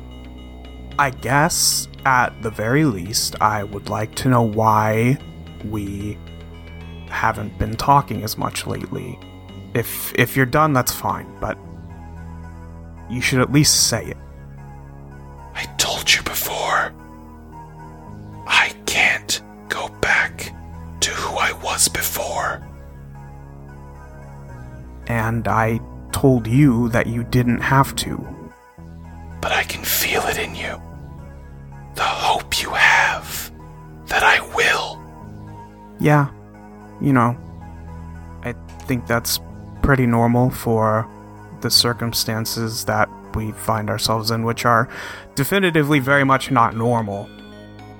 But I work in probability, and I think there's still a chance, yes, but even if it doesn't go that way, you are still Jenny in there, I think. You can swear you notice a barely perceptible shift in her posture when you say the name Jenny. And she says, How long do you intend to keep this up? How long do we have? Surely, there's better ways you could be spending your time. I have given you no indications that this is ever going to succeed. That's true. I won't argue with you about that, but I don't know. Like you said, I have hope, I guess. When you were reborn, what did it feel like? Oh, it was honestly, and I can barely remember it for what it's worth, but agonizing. I was ripped apart when I went through that door, and Bart was there too, and he didn't get nearly as lucky, but piece by piece, every part of your body you didn't know you had was in pain, and then I was gone for however long it was. I barely even know how to count it. And then back in the estate, and then you know the rest. But it wasn't pleasant. It didn't hurt when it happened to me. It was peaceful. Like passing away in your sleep. Every part of me died, bit by bit, until all that was left is what you see here. All I have in me anymore is an understanding that this is all meaningless. But no matter how many times I try to explain it to the rest of you, you don't listen. You keep trying anyway. You keep trying anyway. I, as I am now, have never done anything but hurt you. And yet, you still come here, constantly, to show me kindness. Yeah. Correct.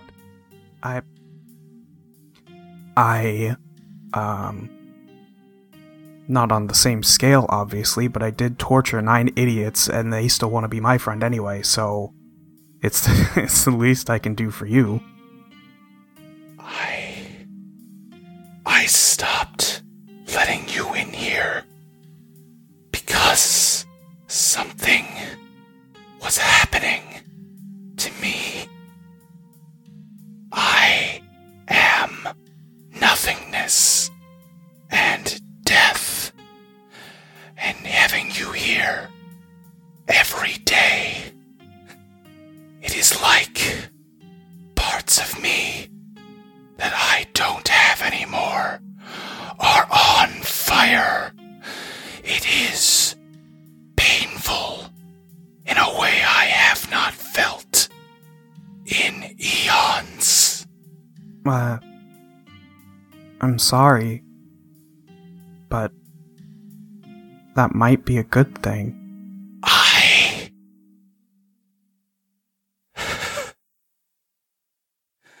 I'm afraid.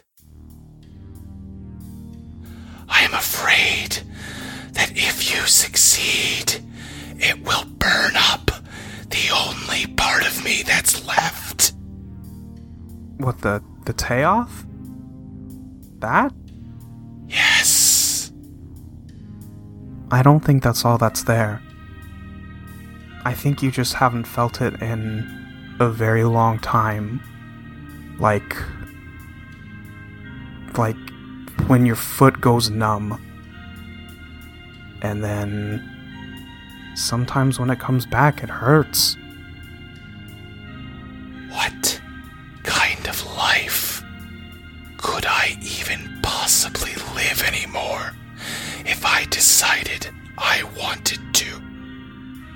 There's nothing for something like me in this place. This place. Not just this building, but this world was built to rebuke me. I do not belong here. Well, you still got me, don't you? I think she is not showing it in her body language, but her eyes are welling up. Listen, Jenny. There's a lot out there. And honestly, I think the part that hurt you the most was getting to this point. Not when you went through the door, but I am not willing to give up on you, despite heavy discouragement. Why not? Because I've always wanted you. Do you remember back in the college? Do you remember when I gave Harvard the smallest knife I had to go carve out that wall? Yes, I do. I would give a lot to go back there.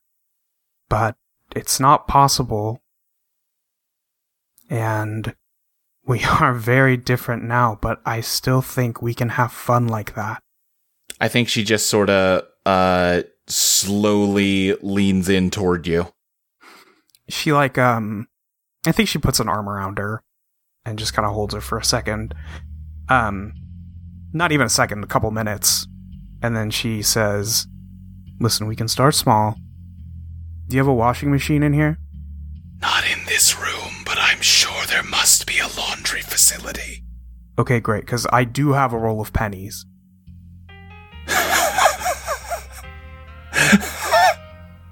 She is crying and laughing at the same time.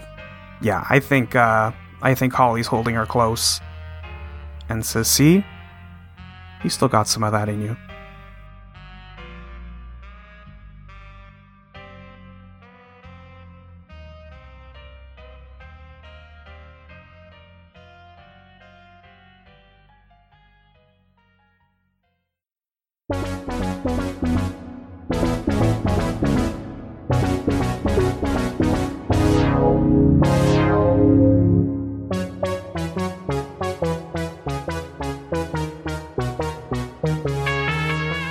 We see a diner. Not exactly Lou's diner, but close enough. And sitting in that diner, in a booth that could easily fit 4 people, 5 if you scrunch up a chair, is Alexis Lorenz. Crystal, what does Alexis look like right now? Alexis is wearing, robes with, brass armor over them. She has an eye patch, and she has a huge raven on her shoulder. She kind of looks like Odin. Great, good. And Alexis is here, Lore is here, because she's been asked to come here by Sloane Parker. And she's not the only one, which is why, walking through the door, we get Strix and Quentin Brooks arriving at the same time. Ty, what's Quentin up to? How's he doing? I'm gonna say this has been one of the days where Quentin is wearing a Mailer Deemer poster service outfit from one episode. He takes one day a week. He does a shift over with the Mailer Demons and just goes and visits and gives packages. So he just came off of that. And how's Strix doing? Strix is doing pretty good. He's working on the Slime Ranch with Anna Borba and the other Alexis and Needle Mouse and Circuit and just a few other shades that show up from time to time. Just it seems to be where all the shades tend to gravitate to is the Slime Ranch, which makes some level of sense, really. And I think as he and Quentin are walking through the door, you kind of catch them in mid conversation. And Strix is talking to Quentin I mean, look, listen, we definitely need to get some non-minions based entertainment for the slimes because we're trying to, teach them language that isn't made up minions talk. But I just listen, Quentin, I appreciate you contributing to the cause. I just don't know if the complete Dragon Ball Z box set is the right call. Listen, it made me the man I am today. The Dragon Ball Z box set. They'll learn about love and betrayal, fatherhood, distrust of the moon. Why do we want them to distrust the moon? It's hanging up there. It's up to something. I don't know. Sure. I'll take your word for it. Hey, Lore. Hello. It's nice to see you again. I think Strix just sort of runs up and gives her a hug. Hey, Laura, what is with the Raven and whatnot? What's this bullshit all about? Oh, well, I got a new Eidolon since last we met up. Okay. Someone needed the old one more than I did. Wait, you can do that? This is Forget-Me-Nots. Ah! What's it do? Well, it can... If you ever remember something and it's kind of hazy or imperfect, Forget-Me-Nots can touch that memory and turn into a perfect, vivid memory. Oh, okay. Okay, yeah, that's neat. I still don't know why you're dressed like Odin, though. Well, Odin sort of sacrificed himself to himself, and then he learned the runes, and he could see everything. He could see Fates, the god of knowledge, and when I was in the sky, I could kind of see everything, and there were a lot of people that needed help. Okay. I dig the rebrand. It suits you. Yeah, I mean, I didn't really decide on it until I lost the eye, and I was like, well, I could lean into this. Oh, fine. Oh, that sounds like a story to save for when the rest of the folks get here. And I think, speak of the devil, you hear the little chime on the entryway ding, and in walks Ursula. Fabby, how's Ursula been? Ursula's been good. She has short cut hair, kind of like a little. She did a buzz cut not too long ago. Well, she did a buzz cut like a year ago, and she hasn't touched it. That's her hair right now. She's wearing a leather jacket, and in the back it has a grizzly bear doing the skull and bones, but instead of a skull, it's a grizzly bear, and instead of the bones, it's 2 drumsticks. She got that as a present from her partner, and she's just wearing like a pair of jeans and a shirt. She seems kind of very calm and just relaxed in a way that she didn't used to. She just comes in, kind of nods to the table, and sits down. Hey. Hey! How's Trix? Hey, pretty okay since I last saw you. Still with that band, still kinda working in bars and stuff. It's pretty calm. Yeah? You got any new songs? I stopped writing a while ago. I let the other people do that. I just hit the sticks, Hey, valid. Somebody's got to keep the beat. Yeah, it's fun. It's relaxing. I stopped wearing the bear ears during concerts after a while, but, she points to the jacket. It's hard to leave the branding behind. It's a good jacket. I think. Thank you. Lily, my partner, made it for me. Aww. Yeah. Nice. How's everyone else? I like the outfit, Lore. Not gonna ask you any questions about it, but I do like it. Thank you. I think it's pretty badass. Yeah. I think in that moment of silence, as everyone's just kind of settled in, you hear not the quiet ding of the bell, but the door slams open and just, sorry, I'm late, sorry. Sloane Parker walks in. She is wearing a crop top, kind of like a light hoodie, some leggings. Her hair, she's ditched the long braided ponytail. She's just kind of got a short, half cut, buzzed on the side. The biggest change, however, would be the very asleep, very young, and very chubby little baby that she's holding, balancing a big diaper bag, as she makes her way to the table. Sorry, I'm so sorry I'm late, I'm sorry. Who'd you steal that baby from? Yeah, that's what I was gonna ask. I can't believe you stole a baby. Oh my god, why do you say that every... Because it's very funny to think Riley. about Sloane. Riley, I have not stolen my own baby. Thank you. It's very funny to think about Sloane Parker, baby carrier. Quentin's smiling ear from ear. He's like, every time, it's still funny. It's still funny. It's still good. It's a good joke. While Ursula and Quentin are doing their bullshit routine, Strix is just making funny faces at Riley. Oh god, please, take them, please.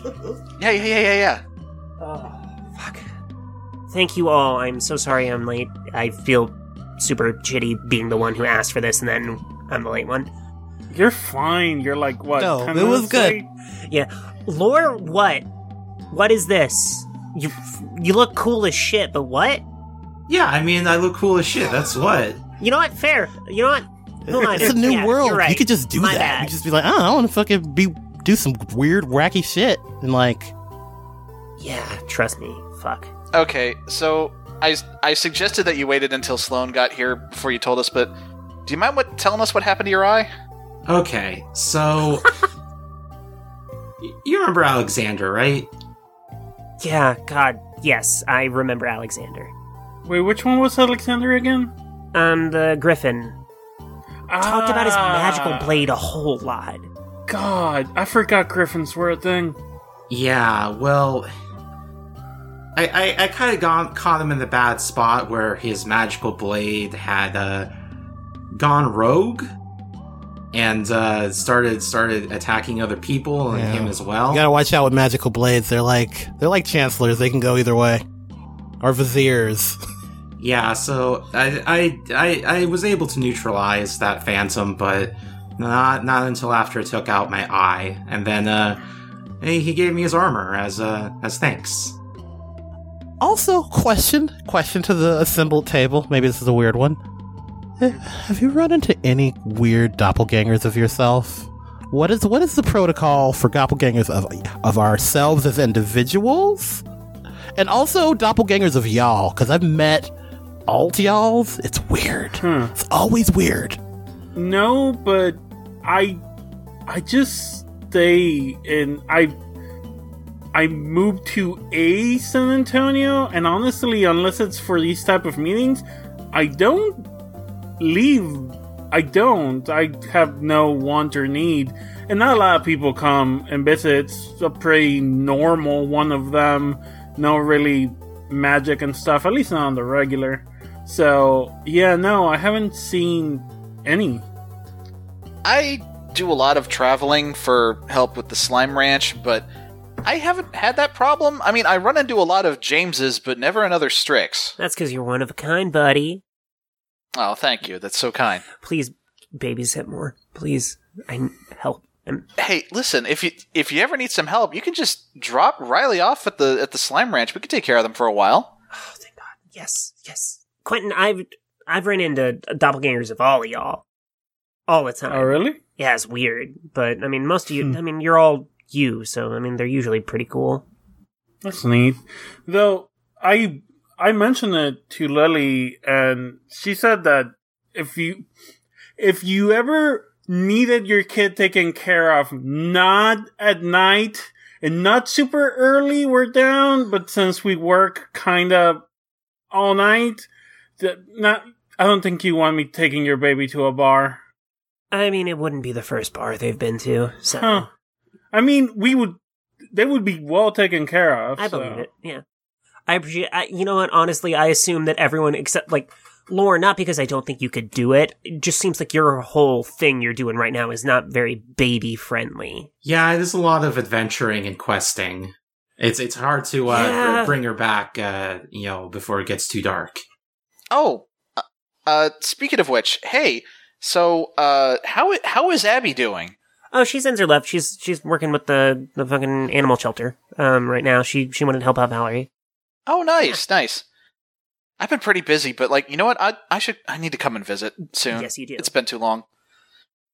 Okay, so the reason I asked y'all to do this, and here, a diner, not this one, because there will never be another lose. I wanted to thank all of you. I know we had, there are a lot of parts of our time together that I don't really regard fondly, and I'm sure all of you feel that same way about parts of it, but, it got me here. And there's nowhere else I'd rather be.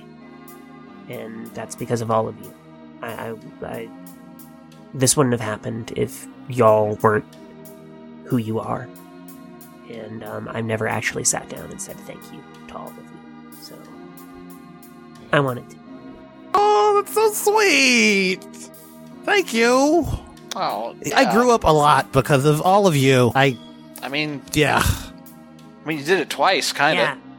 I was there for round 2. It was Double Coming of Age Speedrun Edition. Think Ursula laughs and drinks off her coffee. And like, yeah, we all did a lot of growing up, honestly. Yeah. But I mean, hey, listen, we made it to the other side of it. You know, we did some shit that sorry, not in front of the baby. We did some stuff. Oh no, that I'm their mom. You think it's funny now, but you're gonna be at a place one day, and they're just gonna be like, "Okay, first word, and it's fuck," and you're like, "Oh, we're in a grocery store, fuck." That's gonna be That's gonna be hilarious, though. Yeah, no, I would love that. Are you shitting me? Actually, hold on. Let me give me a second here. And Strix pulls his goggles down, and he looks like he's scanning for something for a second, and he lifts them back up and says, "Yeah, it's gonna be hilarious." Oh, fuck! God damn it! I mean, listen, I try not to abuse my powers too much in front of people. Mostly I use it to do that, don't worry about the vase thing from The Matrix. It's always funny. It never stops being funny. But yeah, we all went through some shit together, and, we came out the other side pretty good, I think. Professor, would you say that we passed your class? Flying colors. Oh, wow. I hate when you do the professor voice. God. It's terrifying in a primal way. Yeah, it doesn't. It's wrong to me. In my head now. Oh, Sloan, I almost forgot to ask. I was just telling Quentin about this, but so a big part of what we do at the Slime Ranch, helping slimes, reacclimate to stuff, is, so we show them movies. It's kind of in the early stages. It's kind of a big kindergarten, a little bit. We desperately need some movies that don't have minions in them. I love Anna so much, but we really need them. And I figured, being the film student, you should probably have some suggestions. Oh yeah, you were a film student. I forgot about that. This is the first time anyone has asked me. Except, look, I love Abby, but if I have to watch another Hallmark movie, I'm gonna. Oh fuck. Ooh. Oh shit. Oh, is she running you through the green sweater, red sweater Christmas movie marathon? Oh, she loves us. Oh, that's adorable. All right, that is very cute. I got. Do you put on ugly sweaters together while watching that? We don't. Okay, we're not. No, we're not doing this right now. No, absolutely not. Oh yeah, do you do Christmas cards? I would get a Christmas card if you guys. We don't have a home. We jump from dimension to dimension. We don't do Christmas cards, y'all. I think all I'm hearing right now is excuses to not connect with your friends. I invited you to this diner. I am connecting. What do you want from me? Strix just kind of has been staring off into space for the last several seconds and says, celebrating Christmas is kind of weird considering we've all, killed angels and demons and shit. And maybe God? Yeah, but people might have killed God. Like presents. Don't look at me. I didn't celebrate it before. Don't really celebrate it now. Okay. Strix, I got some criterions I'm going to send your way, okay? Okay, but are they age appropriate? I mean, we need a wide variety because eventually they will be ready for harder stuff. I believe that culture in the form of film should be shown at all ages, so yes. Okay, will they be able to understand it? Do they speak French? No. Good enough. And neither do I, honestly. I could probably learn it if I wanted to. I got all the time in the world. They'll figure it out. It's fine. I think Ursa knocks Quentin in the side with her shoulder and is like, I can't believe Sloane's gonna make them watch porn. Poor slime. Okay, I'm gonna go order. Bye. Nope. Oh no need. And Strix raises a hand and snaps his fingers. And all of a sudden, a server walks up with 5 garbage plates. Forget-me-not starts digging in. So wait, does the bird eat for you? Well, I am the bird, Sloan. I never understood. My Eidolon is dating someone. I think that I don't know what that means. What? I'm not dating the person. Really? They just leave on Thursdays. You know what? It's weird for them, huh? Yeah, no, I haven't used pack lights since the fight. It's in my closet. I have not touched it. Right, I mean, so yeah, that's whatever works for you. I mean, I kind of am my Eidolon. It's a little weird. Yeah, that's why I never really understood. Cause okay, is that backpack in the closet part of me? What does it mean that I don't want to use it? Does it mean that I just, like, made peace with a part that I am? Or that I'm denying a part? I don't know. Hey, Ursula. Yeah. You're not denying anything. You are who you are. Now eat the fucking Thank garbage you, plate. Sloan. For you. You know I never have these. I know. For you. I know. That's why I'm telling you to eat it. I want to see this happen. Can we get, like, some maple syrup and some hot sauce? You put maple... Oh, my God. You need something sweet and something spicy. Like, I don't understand. Okay. Yeah, sure. Strix snaps his fingers again, and the condiments are on the table. Thank you, hon. And she just starts pouring maple syrup all over the plate, and then hot sauce all over the plate, and just digging in. You got sauerkraut and lime for me. Thank you. You're welcome. I believe we all That have sounds fundamental good. misunderstandings of what garbage plates are. Fuck. Also, thank you, Strix, for including Carry On in this one. Forget Me Nots really loves it. Oh, yeah. Q, can you pass me the sauerkraut and lime after you're done with them? Oh yeah. Get some of this. I think as we're all eating dishes that are not the same dish remotely, and all just kind of laughing, and Sloan is grossed out, and everyone's having like a good time. I think the camera just kind of pans up and out, and we say goodbye to the class of Quentin Brooks.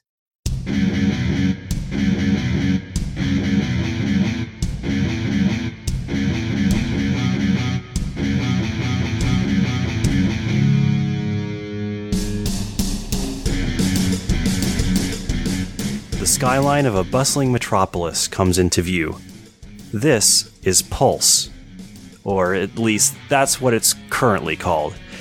Thanks to the new laws of the universe, the city's name has a tendency of changing, as if it's trying on new clothes as the seasons change. At first, the sleek skyscrapers and pristine waterfront dominate our attention. But as we get closer, like a plane on approach for a landing, smaller details become clearer. Pulse is densely packed, but not claustrophobic.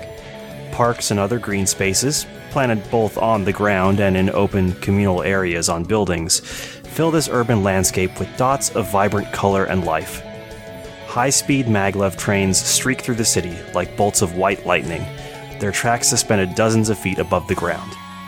Below them, countless pedestrians walk, bike, or take the many buses and trams. We arrive here soon after night has fallen, and the city has lit up with neon signs and LEDs of every imaginable color. In one of the many high-rises that looks out over the river, there is a particular apartment, and in this particular apartment we find a family of 4. Virginia Valentine, Harvey D. Godlove, Christina Masters, and Chili the Fox. If we're doing movie night, which I believe we talked about before, Harvey, what movie are we watching? Because I know you picked it. Oh, man. Let me think for a second. How about Rocky? like Rocky 1? Yeah, like Rocky 1. It's the best one. Everybody loves Rocky 1. Yeah. I, Maxie, could not sit through Rocky 1 when I was a kid. But maybe I'd like it now. I don't know. Okay. Great. These 4 are sitting in the living room, huddled on a couch. The lights turned down low, the TV on. On the screen is a movie none of them are really familiar with. The first Rocky movie. It was Harvey's movie choice that night. Listen, it's a classic. People like it a lot. Stallone is genuinely a good actor when he's directed well. And he knows how to direct himself well. He was a director of this one, right? I don't really... But you picked it. I thought you would know. I mean, it says his name on the front, but it only says it once, so it's kind of ambiguous. They put all the actors on the front of the movies. Well, that's what I'm saying. Obviously, he's an actor in it. I don't know if he's also the director. I can look it up. Okay. I mean, we're already watching it, so I don't know if it matters. I mean, I guess it's fine, but it's no real steal. That is the most Christina thing you've ever said, maybe. Look, what can I say? I like robots. It's got a lot of robots. Wait, so all the metal's fake? Well, I mean, it's CGI, so technically, yeah, it's not real steel. That's CGI in the 80s? Oh no, not in this movie. I'm pretty sure the metal in this movie is real. But you said it wasn't. Okay, I'm gonna... Chili, Real Steel is a different movie. Oh. There are a lot of movies. There sure are. They make several every year, I'm told.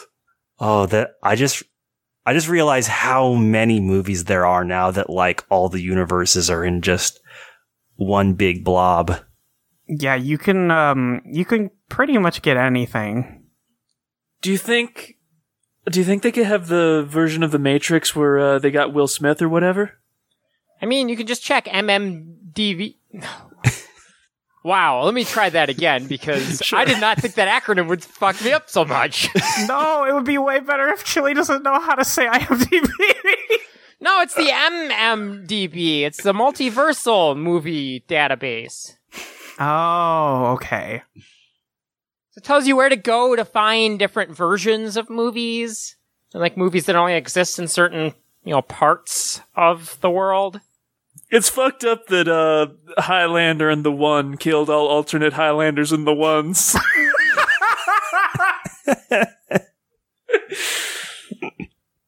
That is fucked up.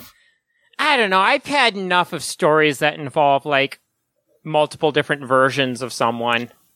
Yeah, I can imagine. And she, like, pets Chili on the head.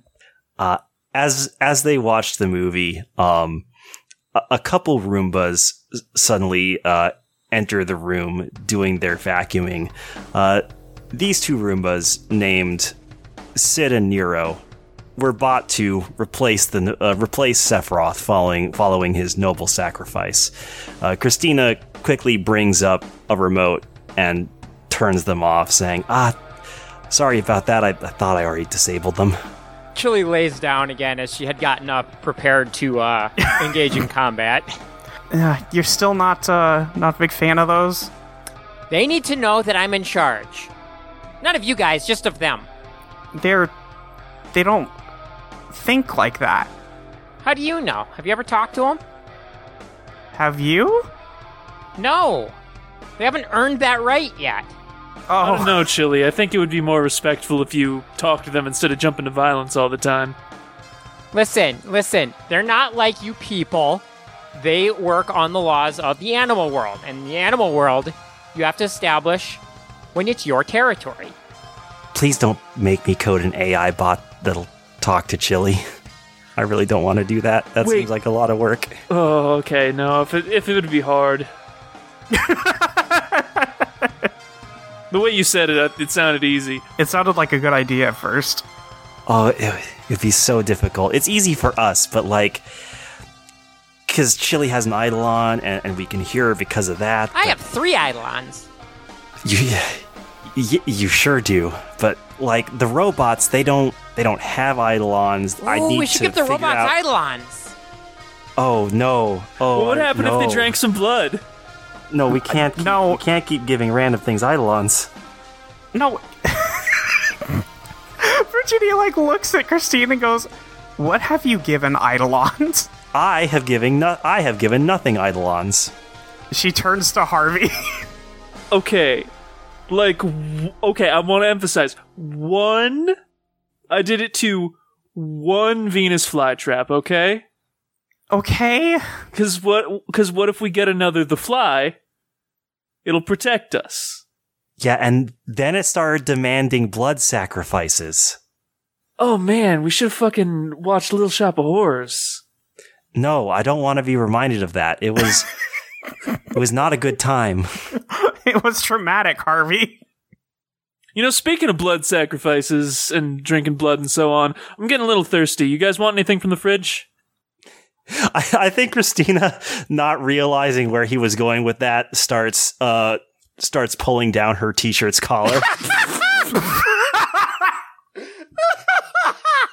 Do me and Chili need to leave? And then quickly pulls it back up again when he finishes the sentence and blushes. Because we can leave. No, I was gonna get a bottle. Yeah, right, of course. So yeah, I think Harvey heads over to like a mini fridge in the corner of the room and just starts rooting around in there. You know, I don't say it a lot because I'm still not good talking about my feelings yet, but I do really like that we can all just be together like this. Yeah. Chili is nestled between Virginia and Christina and just says, yeah, me too. She kind of wiggles back and forth so that she's butting up against both of you. The Chili signal for you better keep petting. Yep. Mm-hmm. Yeah. Yeah. After everything, I don't think, at least for a while, I'm not going to let you guys go. We're not going to let you go either, Virginia. I mean, if you really wanted to, like, have some space to yourself, we'd let you. Yeah, okay. Clarification. I think we've all been through a lot, and none of us is going to let anybody get hurt. Venus flytraps aside.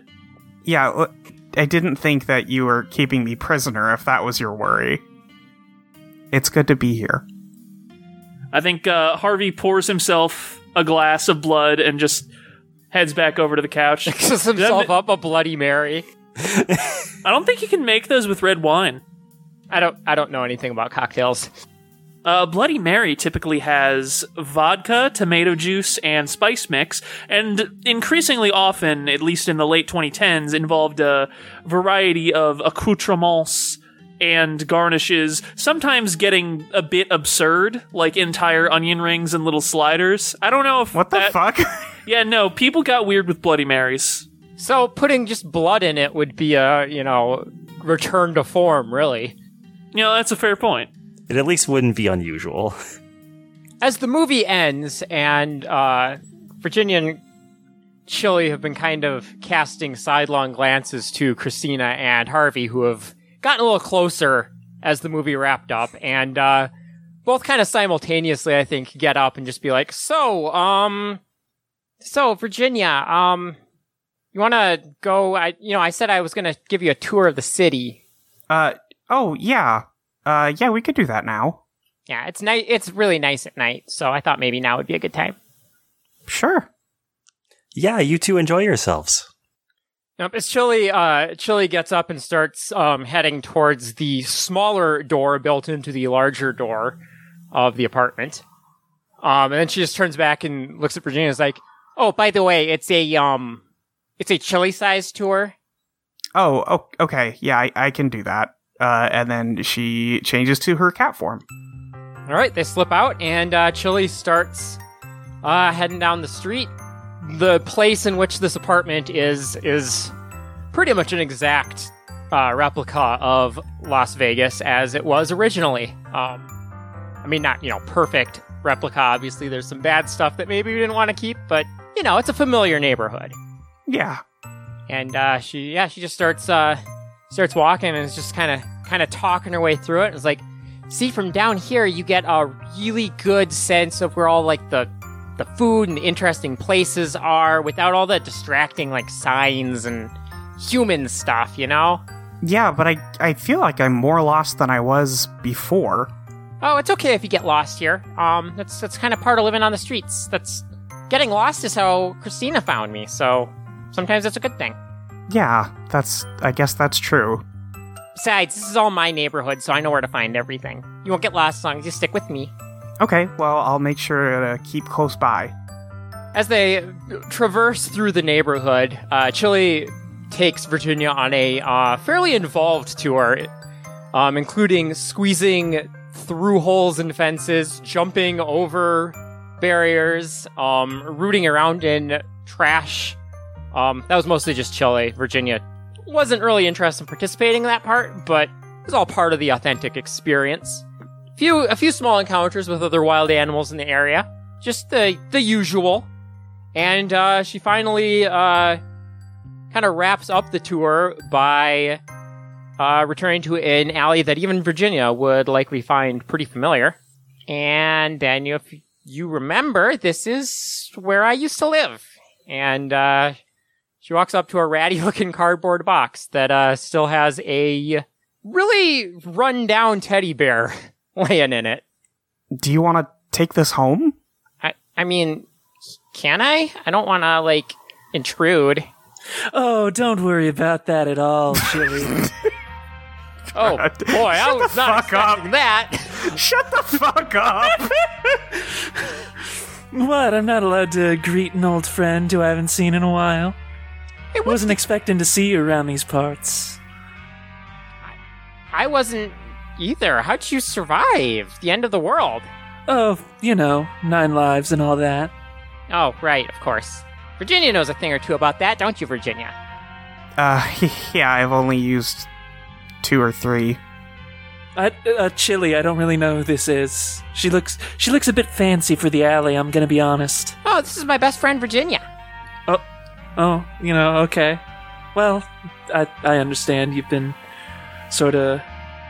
It's been a while. I'm sure that, Okay, you're a very good friend, too. Thank you. I'm just, I don't know, I guess I've just, become a little more, accustomed to the in-house lifestyle. Well, I can't blame you for that. There's a certain amount of luxury to it. It's always nice to have a warm room to go back to at the end of the day, but for my own part, I don't think I'd ever want, anything but the wide open road, or I guess the very narrow and dark road, technically, but yeah. Well, if you ever need anything, you can just come to the... I don't know how an animal would describe a location in a city to another animal. Well, with the way things are now, if you want to find us, you probably just can. I'll keep an eye out. Yeah, I'll leave some stuff out buried behind the apartment for you. And I think Chili picks up her, old teddy bear and, takes Virginia back to the apartment. Hopping up on, sneaking up from behind and peeking in the window to see if it's, safe to come in or if we'd be interrupting anything. Oh yeah, no, the living room is definitely empty. So Chili's like, Virginia's like, Chili, you have to look. I'm not going to look. Chili's just like, what? It's not like we're watching. We're just checking to make sure we aren't going to be a problem. Yeah, I just don't want to see that. Oh, but why not? It's nice. They're happy. No, it's weird. Okay.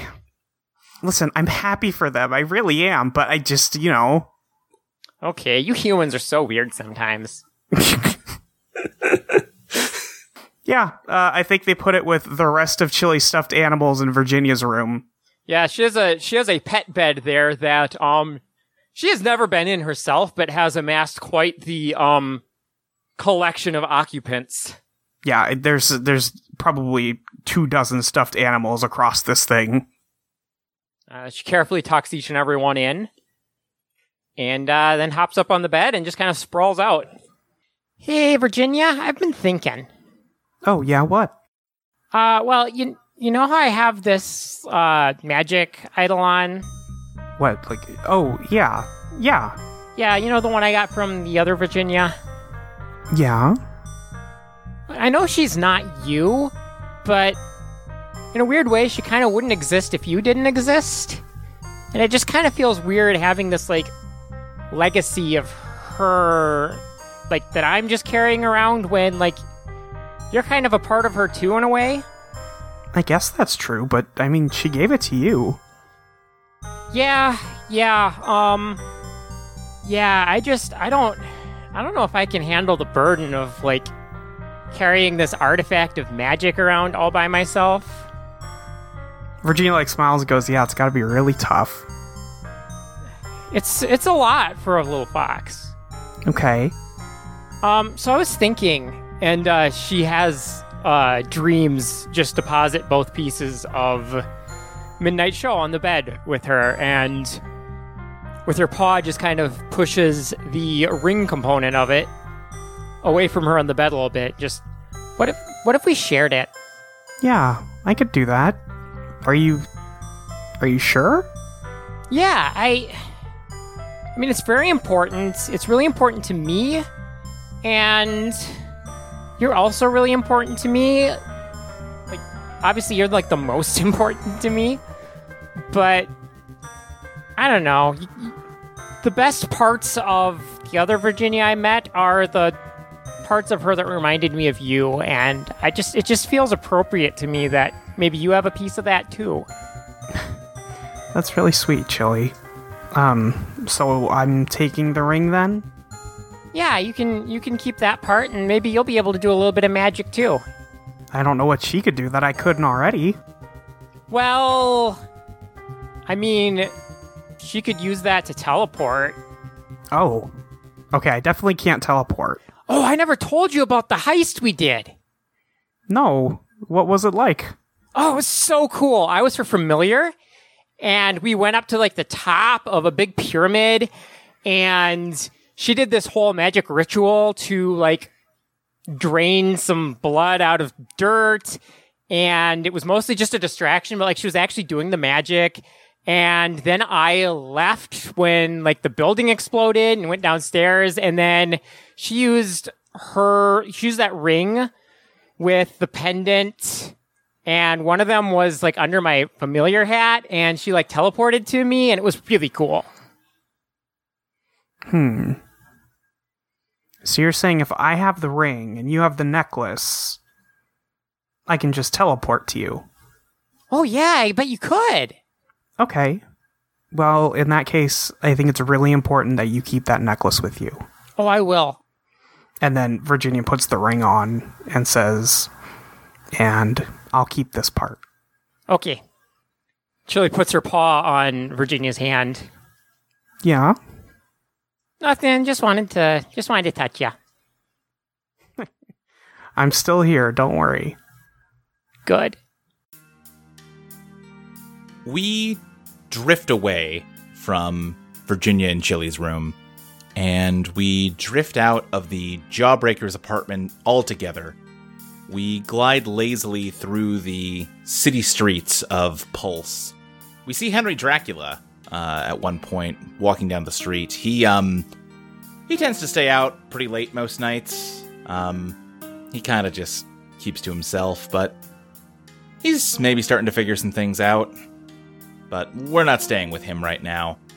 Our view drifts further and further away from the city, and soon it fades as just one more piece of the City of Dreams. The infinite fractal skyline now takes up our vision. Black ribbons of highway twist and turn around it, almost like rings of a planet. And we see a blue and purple blur fly past us, and then zoom back and turn into the Roadrunner, who gives us one final hearty "fuck you" before speeding off again. And with that, we zoom back in on a different part of the city, which slowly resolves itself into a version of the city of San Antonio, where we find ourselves in a bar. It's kind of packed tonight, which is a shame because the house band is actually taking the night off. Apparently their drummer is out of town right now visiting with old friends. But luckily, they have lined up another act for the evening. All right, folks, I hope you've all had a good time, but I think I only have about one song left in me before I call it a night. Musicians gotta eat and get trash too, you know? I don't want to get too sappy here, but from the bottom of my heart, thank you for being such a fantastic audience. I hope that I'll get to see you all again real soon. You know what? To hell with not getting sappy. My last song of the night shall speak for itself.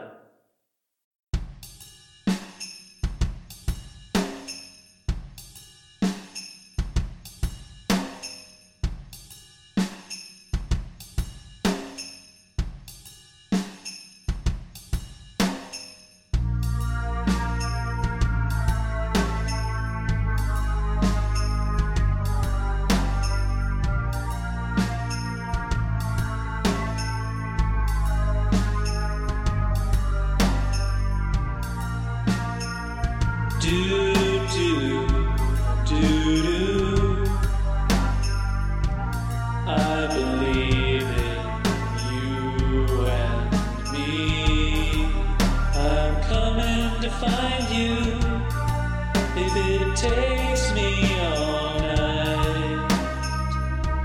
Wrong until we make it right, and I won't forget you. At least I'll try and run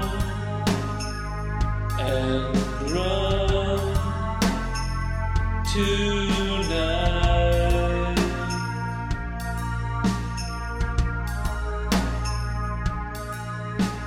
Everything will be alright. Everything will be alright. Everything will be alright. Everything will be alright. Everything will be alright. Everything will be alright. Alright. Alright. Alright.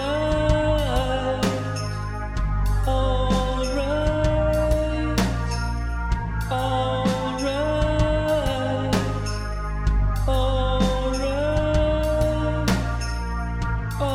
Alright.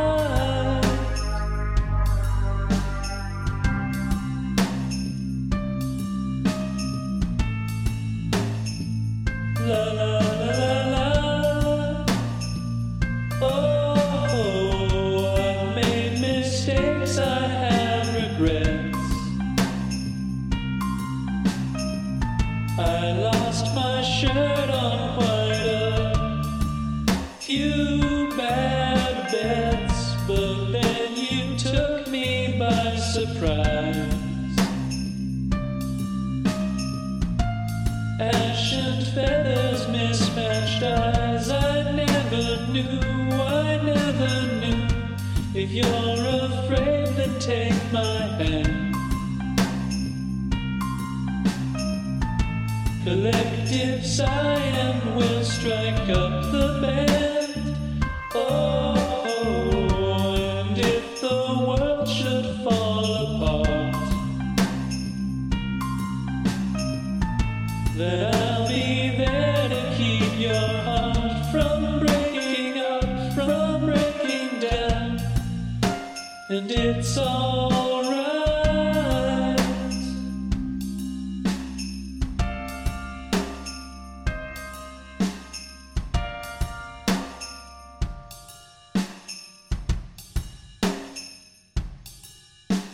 Everything will be alright. Everything will be alright. Everything will be alright. Everything will be alright. Everything will be alright. Everything will be alright. Everything will be alright. Everything will be alright. Everything will be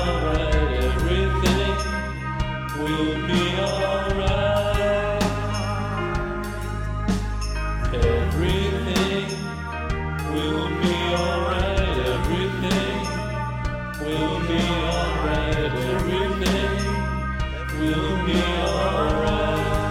Everything